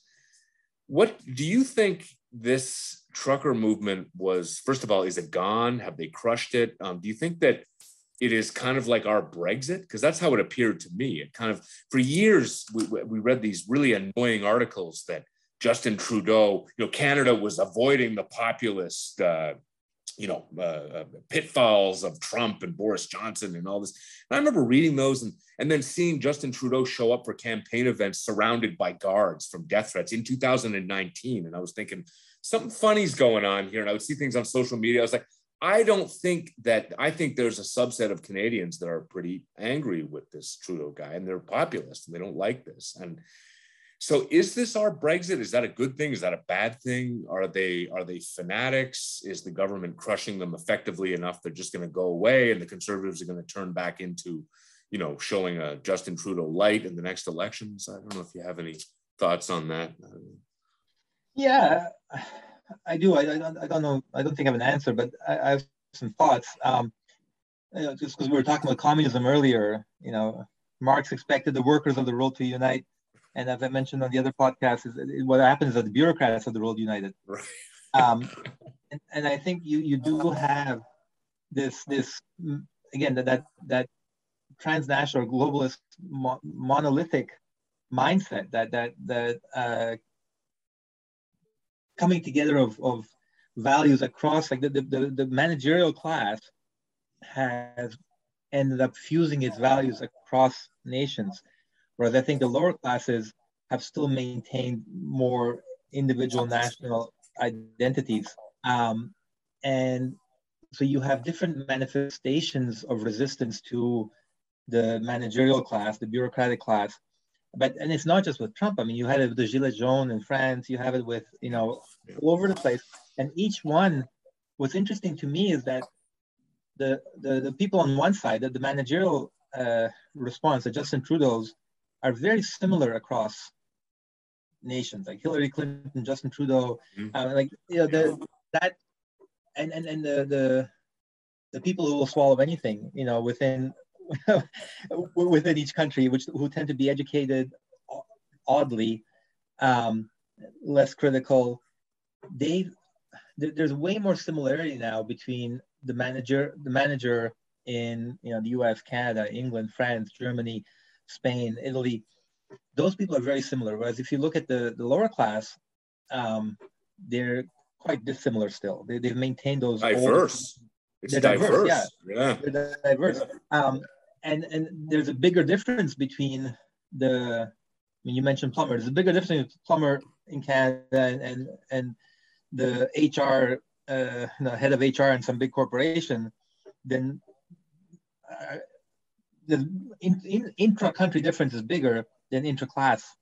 And I think that this is combined with, like, it's a really complicated mix of things that are happening. I think part of it is that the whole focus on identity politics, I think a lot of it came out of Wall Street, and the big corporations got freaked out by Occupy Wall Street. Even before that, you know, you had when Clinton basically abandoned the working class in order to get corporate money. And so I'm talking Bill Clinton, not Hillary. Yeah. From the time of Bill Clinton, the Democrats have abandoned the traditional working class roots and started chasing corporate money in a different way, leaving that massive segment of the population unserviced politically. And it took a long time, but the backlash just kept building up and building up. And there was no outlet. And so, they ended up electing like clown like Trump because he was the first thing to come along that looked like an outlet for that massive pressure that had built up. He did listen to them. He did go and he actually listened, and he didn't try and be like them. He wouldn't put on a cowboy hat or whatever. He would just go in his gaudy tie. Victor Hansen comments on this. He would go out to the farmer country and show up in the 120-degree heat, just wearing his stupid suits, and right. So he was not trying to suck up to them, which they could see through. Obama would show up and at a black church and be like saying y'all and everything and all this. And people are smart. They can sense they're being sort of talked to, being schmoozed. So I don't know if that has any impact there or what it means, but when I was in law school, I read a lot of literature that would be considered very, not just, it wasn't woke yet, but it was the precursors of woke. And I read a lot of colonial studies, feminist studies. I read Derrida, I read all the postmodernists. And there was one, we had Gayatri Spivak, who's a big feminist, come in at one point. And she had an article called The Subaltern Cannot Speak. And the idea of a subaltern is somebody who doesn't have any voice. And that the really marginalized groups are the ones that don't even have an identity yet. So once you're organized enough, once you're recognized enough to have an identity attached to you, indigenous, black, woman, trans, whatever it is, you already have a lot of cultural and social power. It's the really discriminated people are like, think of trans people 20 years ago. There was no trans identity. They were seriously discriminated against before they had an articulated identity. By the time they had an articulated identity, they actually already had a lot of cultural power. And I think there is an element of before Trump, and I think Trump was a terrible force in the world, but before Trump, that kind of lower class and not just white, but that kind of poorer, blue collar person didn't have any representation from, since Jimmy Carter until Trump finally came out. And Reagan, I think Reagan would have spoken to them, but Reagan. Yeah, Reagan was open to them, but Reagan used them. I mean, Reagan was pretty good at using them as opposed to actually helping them. So I think a lot of just coming back to what I was saying earlier with the Occupy Wall Street, I think a lot of this, the corporate buy-in into identity politics was out of a realization that this is a safe way to channel some of this energy, because it's very easy to become the Benetton ad, the corporate Benetton ad. That doesn't hit the bottom line. But class brings with it, questions about taxation and questions about wealth allocation that really would hit the corporate bottom lines.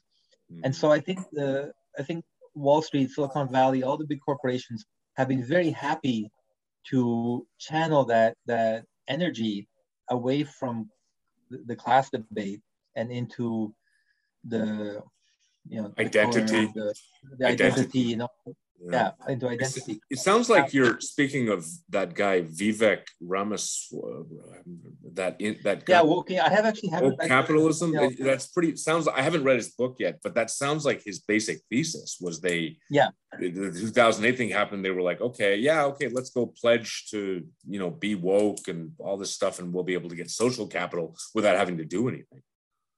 Yeah, I haven't read the book, but I've seen him do some interviews, and I think that's probably where I got some of this analysis. It makes a lot of sense to me. Me too. It's I mean, just to finalize on the truckers, do you think this is going to have any impact? I mean, because it really, one of the things I will say about it is just the sordid state of our prime ministers, just speaking of returning it to freedom now that we're at the end, it's just appalling. We could go through a list of things that he's done. It's almost not worth enunciating. To, everything from, just calling them all racist and misogynist, to ordering the Emergencies Act out, to, and then Tamara Lich not getting bail at first and then being given these really strict conditions. I mean, this is a person who she's accused of mischief.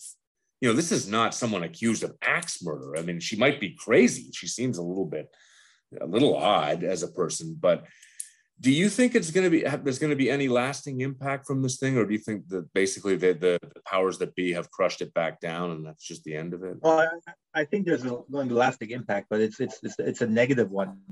I think as much as you can blame Justin Trudeau, whether it's Russia or Canada, I do believe that people get the government they deserve, and if you look, as much as I hate to say this, the majority of Canadians support what Trudeau did. As terrifying as it is, that just donate. I know people who had their bank accounts frozen. I mean, personally, know people who had their bank accounts frozen just for donating, not even for attending the trucker protest, just for donating to it. Wow. That's terrifying overreach. Like, this is political engagement. Somebody is funding a protest. If you can't afford, if you can just freeze a bank account, then how are you going to articulate it? Even if you had free speech protections, you need, you're paying for the bandwidth for this and the equipment.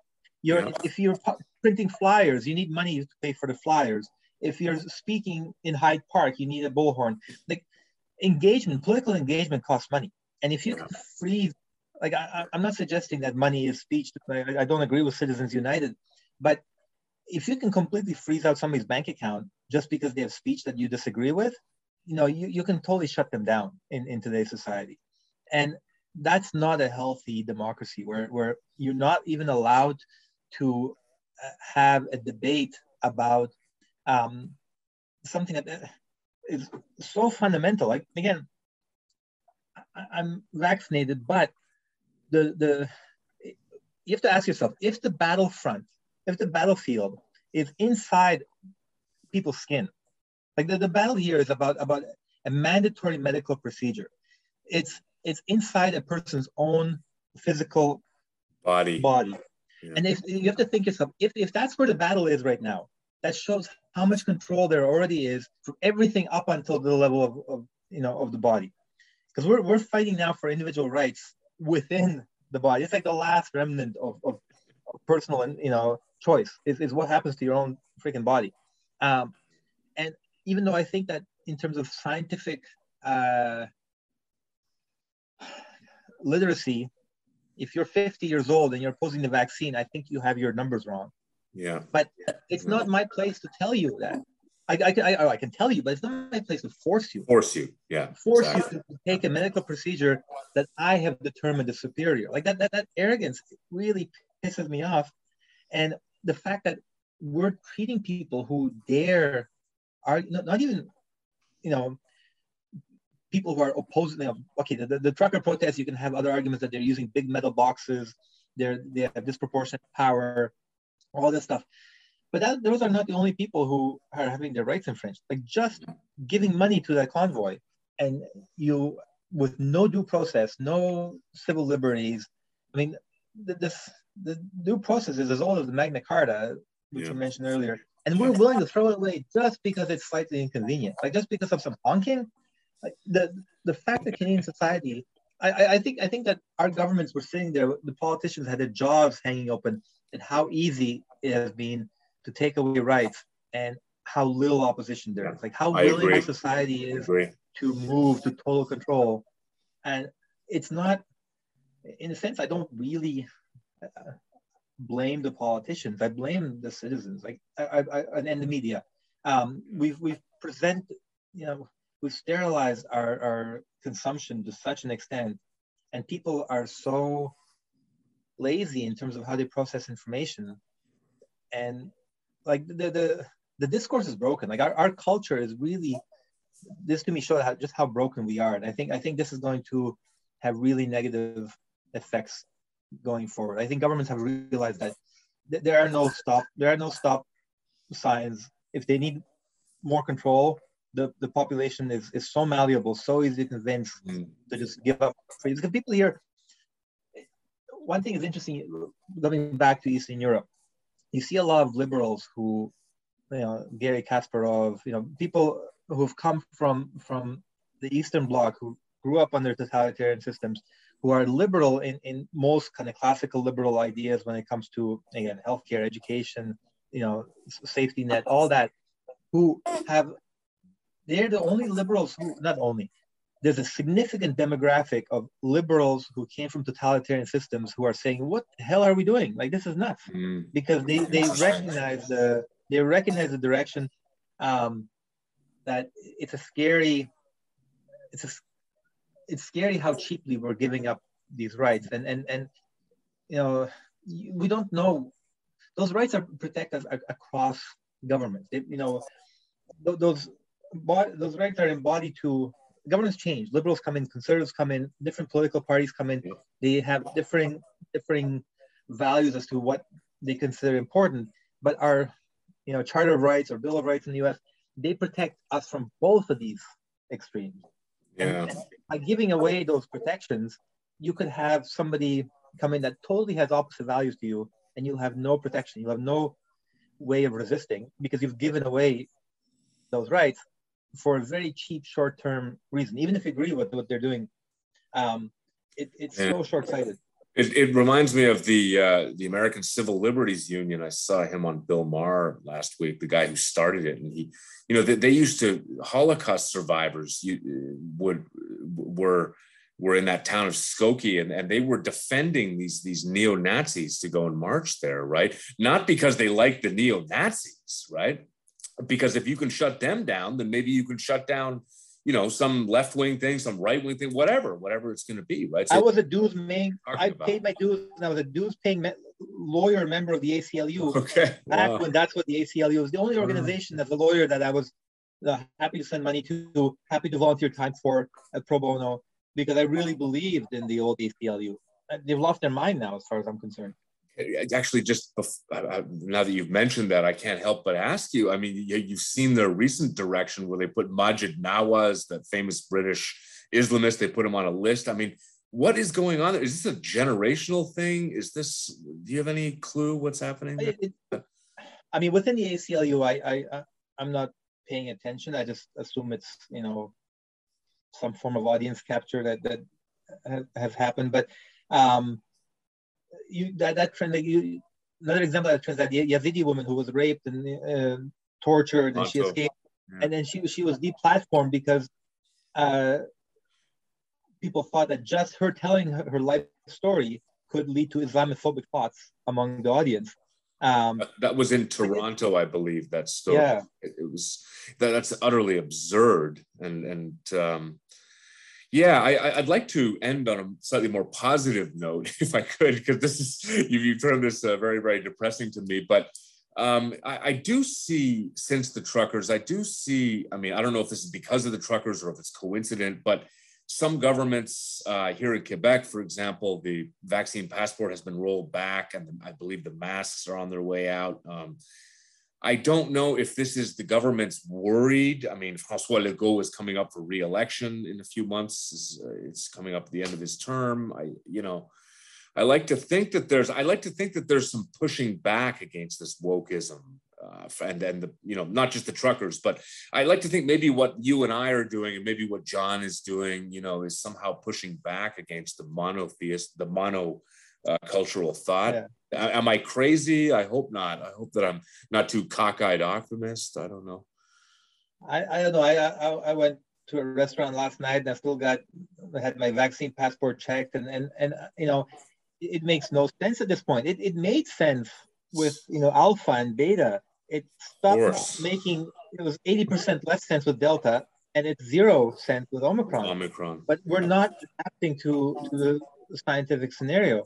And again, I'm not an absolutist. If we were talking with Ebola and it had a 50% IFR, and the vaccine stopped transmission, then it was absolutely mandated. Like, again, I believe in kind of proportional responses, but rational ones. And with Omicron, the vaccine still helps you protect from a more serious illness, but Omicron is basically the flu, and the vaccine has no impact on transmission. So as soon as you have a scenario where the vaccine has no impact on transmission, how do you justify segregating society into basically two separate water fountains for the vaxxed and the unvaxxed? And that's what we're doing. When my unvaccinated friends can't go to a restaurant with me, we've created an apartheid type system. It's over an issue of personal choice as opposed to core identity. So I understand that distinction, but we're still creating a two-tier system with no scientific rationale behind it anymore. Again, there was one, but that's a zombie argument. That zombie argument, I don't understand how that zombie argument has survived in an era of Omicron, where vaccines have no impact on transmission. They're a personal way to lower your own risk. I think it's that tribal thing you were talking about before. People, it was just that we were divided into these two tribes. I was never on the anti-vax side. I'm vaccinated as well. But I think that people just got onto one side and they remained on that side. I think that's what happened. But I think that the governments are taking down. I mean, we're supposed to in BC, we're supposed to get rid of the vaccine passport in April. I don't think it's the government's somehow waking up or anything like that. I think it's become so absurd scientifically that, there's still some scientific minds in there that are like, okay, it's no longer useful, so why are we maintaining it? But it doesn't feel to me, I mean, the fact that we're still doing this into April when Omicron's been here since December, it makes no sense to me. So you don't think the truckers had any impact just on pushing that ball forward, and I actually think they push society towards net negative, because I think they allow the first ever use of the War Measures Act or the Emergencies Act now. I think people underestimate the power of backlash. The government's insane mishandling and lies, like straight out lies. The idea that, for the first 4 months they kept saying masks don't work unless you have a PhD in mask wearing. They knew they were lying. They were doing it because there was a shortage of supplies, and instead of telling us that, they lied, and they lied over and over again, and they just assumed that public trust was owed to them. They forgot that public trust is like the most precious commodity most precious asset in a pandemic. And so they created backlash with, again, just stupid not to think that there would be a backlash. And I think the truckers did the same for the other side. I think that I know enough people who support the truckers who are convinced that, at least they were fighting. And emotionally, I have a great deal of gratitude for the fact that, look, there are still people in Canada willing to fight. And there were a lot of vaccinated people among the truckers who were doing it purely on principle. And those are the people I kind of like emotionally the most. People who are willing to not just fight for themselves, but fight for the principle of, like, this is just wrong. But I think overall, just based on the polling, 75% of Canadians thought the truckers were terrible, and that they created a justification for even more repression and restraints. That seems like a media problem. That seems like a media problem, I think, because the mainstream presentation. But sorry, that was just a parenthesis. No, and it was clearly like when I see how many of my friends who are constantly posting about, fact checking fake news, were posting about the swastika flag. Look, we have Nazis supporting the truckers, when the thing clearly said Trudeau equals Nazi flag, not swastika. Trudeau equals, they were calling Trudeau a Nazi, and yet I had friends all over Facebook saying, look at the kind of people that these are. And when I would point out that this was just a misleading angle of the photo, because if you actually look at the full banner, it was Trudeau equals swastika. They were calling Trudeau a Nazi. They just wouldn't absorb that information. Like it was amazing how resistant, because again, I think it's the tribal. We've attached so much identity of who we are to our political tribe that we can't process information anymore. Also, there's an interesting thing there where there's almost like a psychological bullying that the wokeists have done for a very long time, to the point where, like, I as a white male, for many years ago, I learned just to kind of shut up in many instances. That was sort of and even in this case with this flag, as soon as I saw that, I was like, oh my God, because I was thinking, I don't know if I should be supporting these guys. Maybe how many of them are Nazis? And then I saw that flag and I was like, oh no, there must be, and then I only learned from your podcast with John. That was where I learned that it turned out. And then I went and looked it up, and it turned out it was true, that it was actually a different, and the mainstream media really dropped the ball there. That's the kind of thing that a good reporter would point out. It would be sort of known if it were being reported properly. We've got this, this strange problem where our state media is obviously directly funded by the government. And then there was a bailout package some years ago of $600 million for legacy media to quote unquote fight fake news, right? Which, if you just stop and think about that for a second, it's like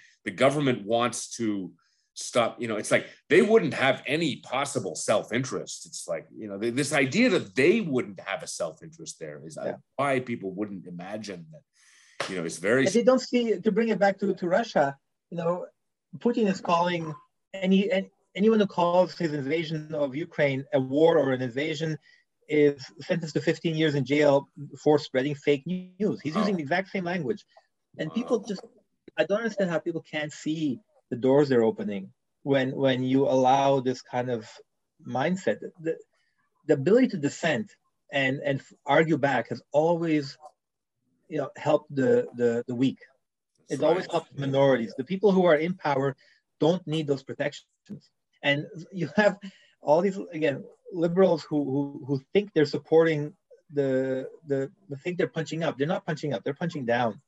And what they're doing is they're taking away the ability of future disenfranchised groups to argue, to fight back, to present a contradicting theory from those who do have power.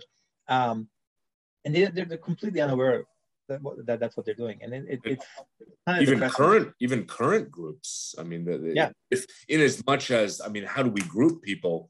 Working class people who happen to be white males, they're being punched down on, and even working class non-whites who don't feel on side are sort of being pushed out from that as well. So I think this is terrible from a class perspective. I think it's, class is a much better metric of, if you're trying to help people, if you're looking at ways of, helping a rich Black person, giving them it's like, how is that, my colleagues from Harvard who happen to be Black, they don't need any extra help any more than the white colleagues from Harvard need any extra help.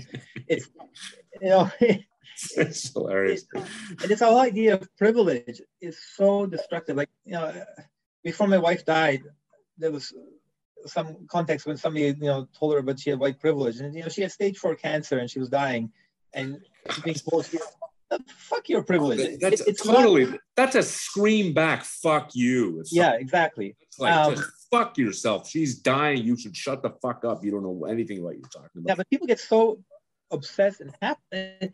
And if you look at historically, almost all pogroms and massive, massacres and have been grounded in the language of privilege. When the Hutus murdered the Tutsis, it's because the Tutsis controlled 25% of the population, and they controlled all the economic. They had the privilege. So then the Hutus rose up, and it was the privilege argument that justified massacring 1 million people with machetes.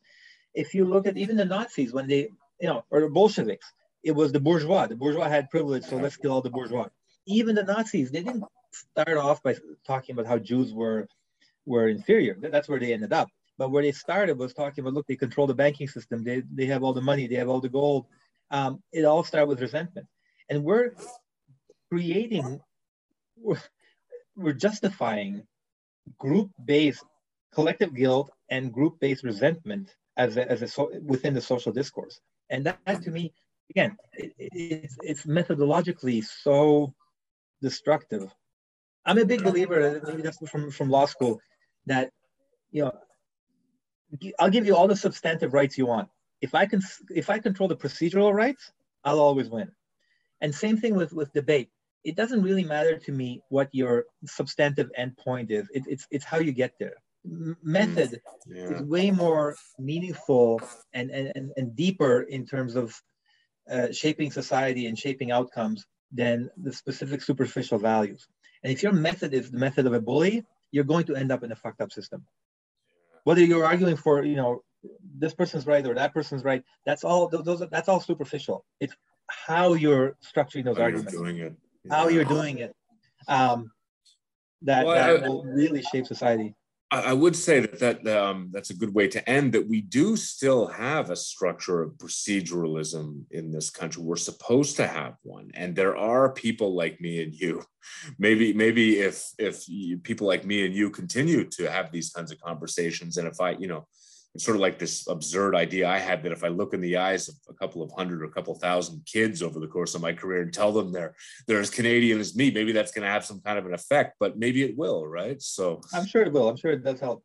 Yeah, and so maybe this emphasis that yes, we have these procedures. People are mounting legal challenges for Tamara Lich, and that there is some sort of pushback here to try and there are constitutional challenges against some of these mandate things. Brian Peckford has mounted one you're probably aware of, that about the travel ban. So this proceduralism is something that we can kind of hold on to as a. Just before I'd like you to plug your book shamelessly at the very end. But is there anything else you'd just like to add about that before you? Just that I'm Eastern European, so I have to be pessimistic, but I hope you're right. Yeah. I tend to, my wife, this is a difference where I tend to, I might seem like a happy person or something, but I actually have kind of a dark view. I have a pessimistic view, and this causes a lot of friction because I always plan for the worst possible outcome, because then I figure whatever happens, I'm going to be like, oh, it's great. It's got low expectations are the best. Yeah. Yeah, exactly. And so my wife and I, she's very much, I think Latin, especially Dominicans, are always like, oh, things are great. Happy Monday. They're always like in this sort of positive, mood. So that causes interesting arguments. But what this book, it looks so interesting to me. Is it based on your life? Maybe you could describe it a bit and just plug it and talk about it before we close. Well, that's my last book, The Ugly. It actually goes into some of the similar areas we talked about.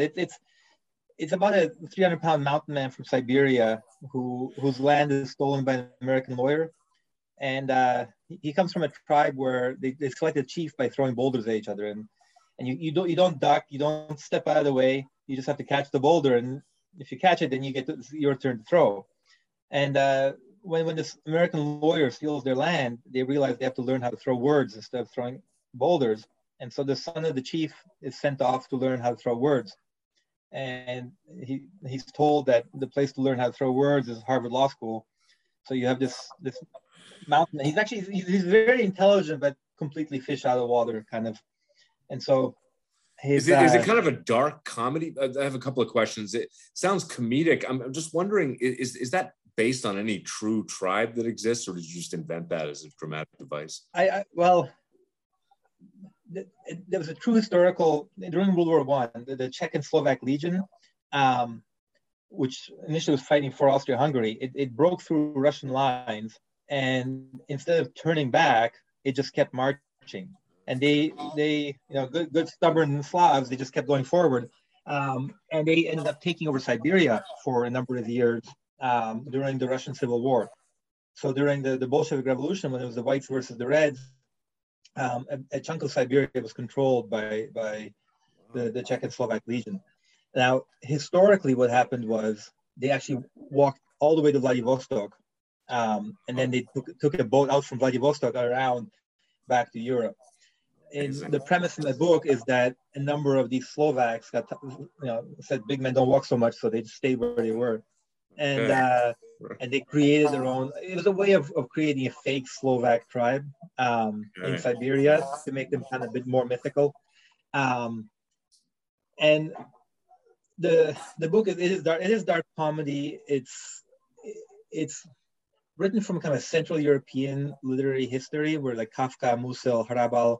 Even though I wrote in English, it's not a typical Could I ask you something about that just quickly? Because as you were talking, when I lived in Slovakia, all my friends who had origins there were telling me, you have to read this Jaroslav Hasek. So I read The Good Soldier Švejk. Have you ever read that?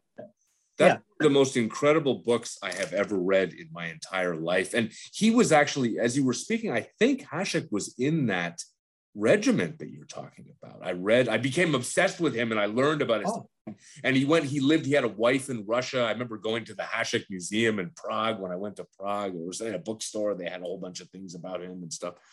That's an untranslatable book. So I'm impressed that the English language version had such a big impact on you, because there's so many jokes that require you to speak not just Czech, but Czech and German in order to make sense. And then I can't imagine how anybody could translate that book.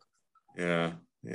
Well, I do remember when I did my research how I learned about how Prague was very reminiscent of Montreal in the sense of having this, large German population, and it was sort of, Hasek just sort of assumes everybody speaks German. There's the same way that any francophone Montrealer would just, if they were writing a book in French, they would just put things in English and they wouldn't bother translating them because, it's kind of like, it's sort of an assumption. And so I really, I'm going to read your book. I'm looking forward to it. And I wonder if in future, maybe we could talk about that or Hasek or something, because that European thing is really interesting to me.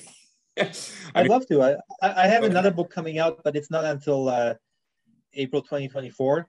Like the book contract is signed, but it's still in the process. But I'd be happy to talk about The Ugly at any time. Okay. Yeah, I mean, because it sounds like it. The story, it reminded me of the Good Soldier Švejk in a weird way, because he's sort of like a guy going off into the world and kind of getting in these strange comedic situations. I mean, Švejk, I don't know if this guy pretends to be an idiot, because I think that, Švejk is pretending to be a moron all the time. And I don't know if that's MO. Muzduk is actually very intelligent, but he comes across as a moron because he comes from such a different starting point that a lot of people assume he's a moron when he's not. Do you think that was Švejk? Do you think that just because of his starting point, do you think he was feigning that idiocy? Just I've never figured out if he really was an idiot or if he. I think Švejk actually was an idiot, but in the same. Have you ever seen the movie Berlin Alexanderplatz by Fassbinder? No, but I like that director. Yeah. Oh yeah, I mean, Berlin Alexanderplatz to me is one of the top 5 movies ever made. And then the main character, Bieberkopf, is kind of like, also you can't figure out if he's actually a moron or not, because he's just kind of stumbling. And he does every appalling, horrible thing you could have a character do, and he's still likable.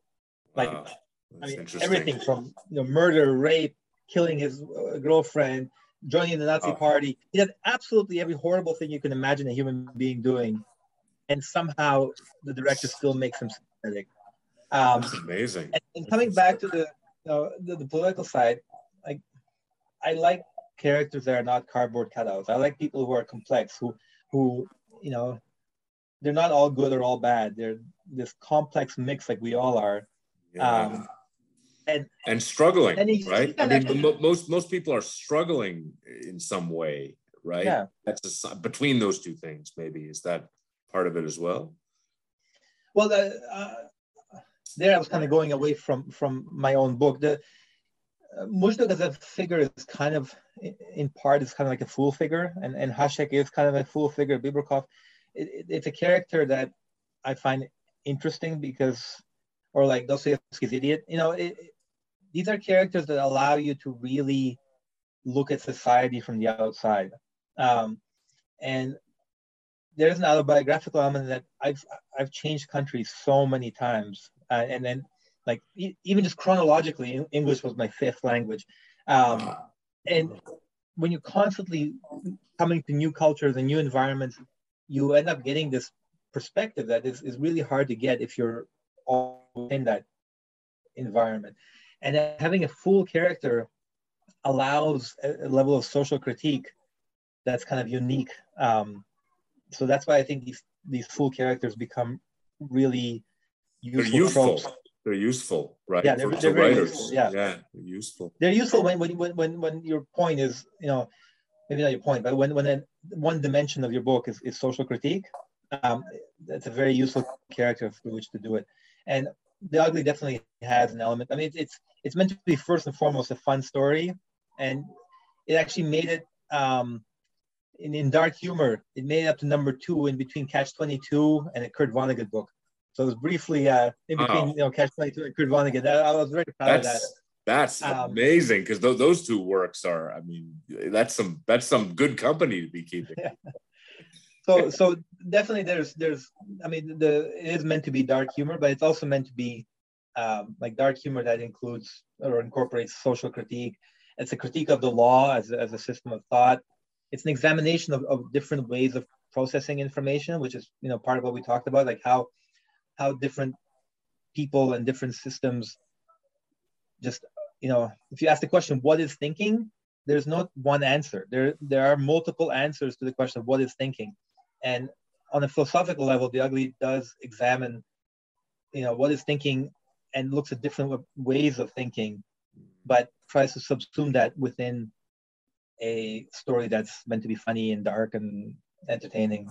Make it accessible. It sounds really, really cool. I'm looking forward to reading it. So it's a bit misleading because it starts off as a really easy, accessible, light book, and then like 2/3 of the way it gets a little heavy, which is why John likes it, because he's a philosophy professor. But that's why it won a bunch of awards, but it didn't sell as well as it could. The next one will sell. All right. Well, I tell you what, I'm going to buy it, and I'm happy that at least we had something sort of positive to end on, which is good. So I want to thank you again for agreeing to do this. It's been this is fun, and thank you for bringing up The Ugly. That was really kind. Definitely. All right. I'll catch you on the flip side. I'm just going to stop the book. So, yeah.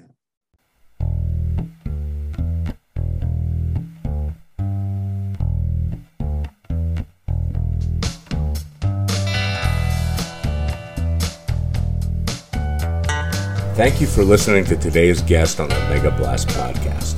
I've been your host, Jason McDonald. This podcast is brought to you by Arts and Opinion, an online journal, which is also available in the Permanent Archives of Canada. Visit us online at artsandopinion.com.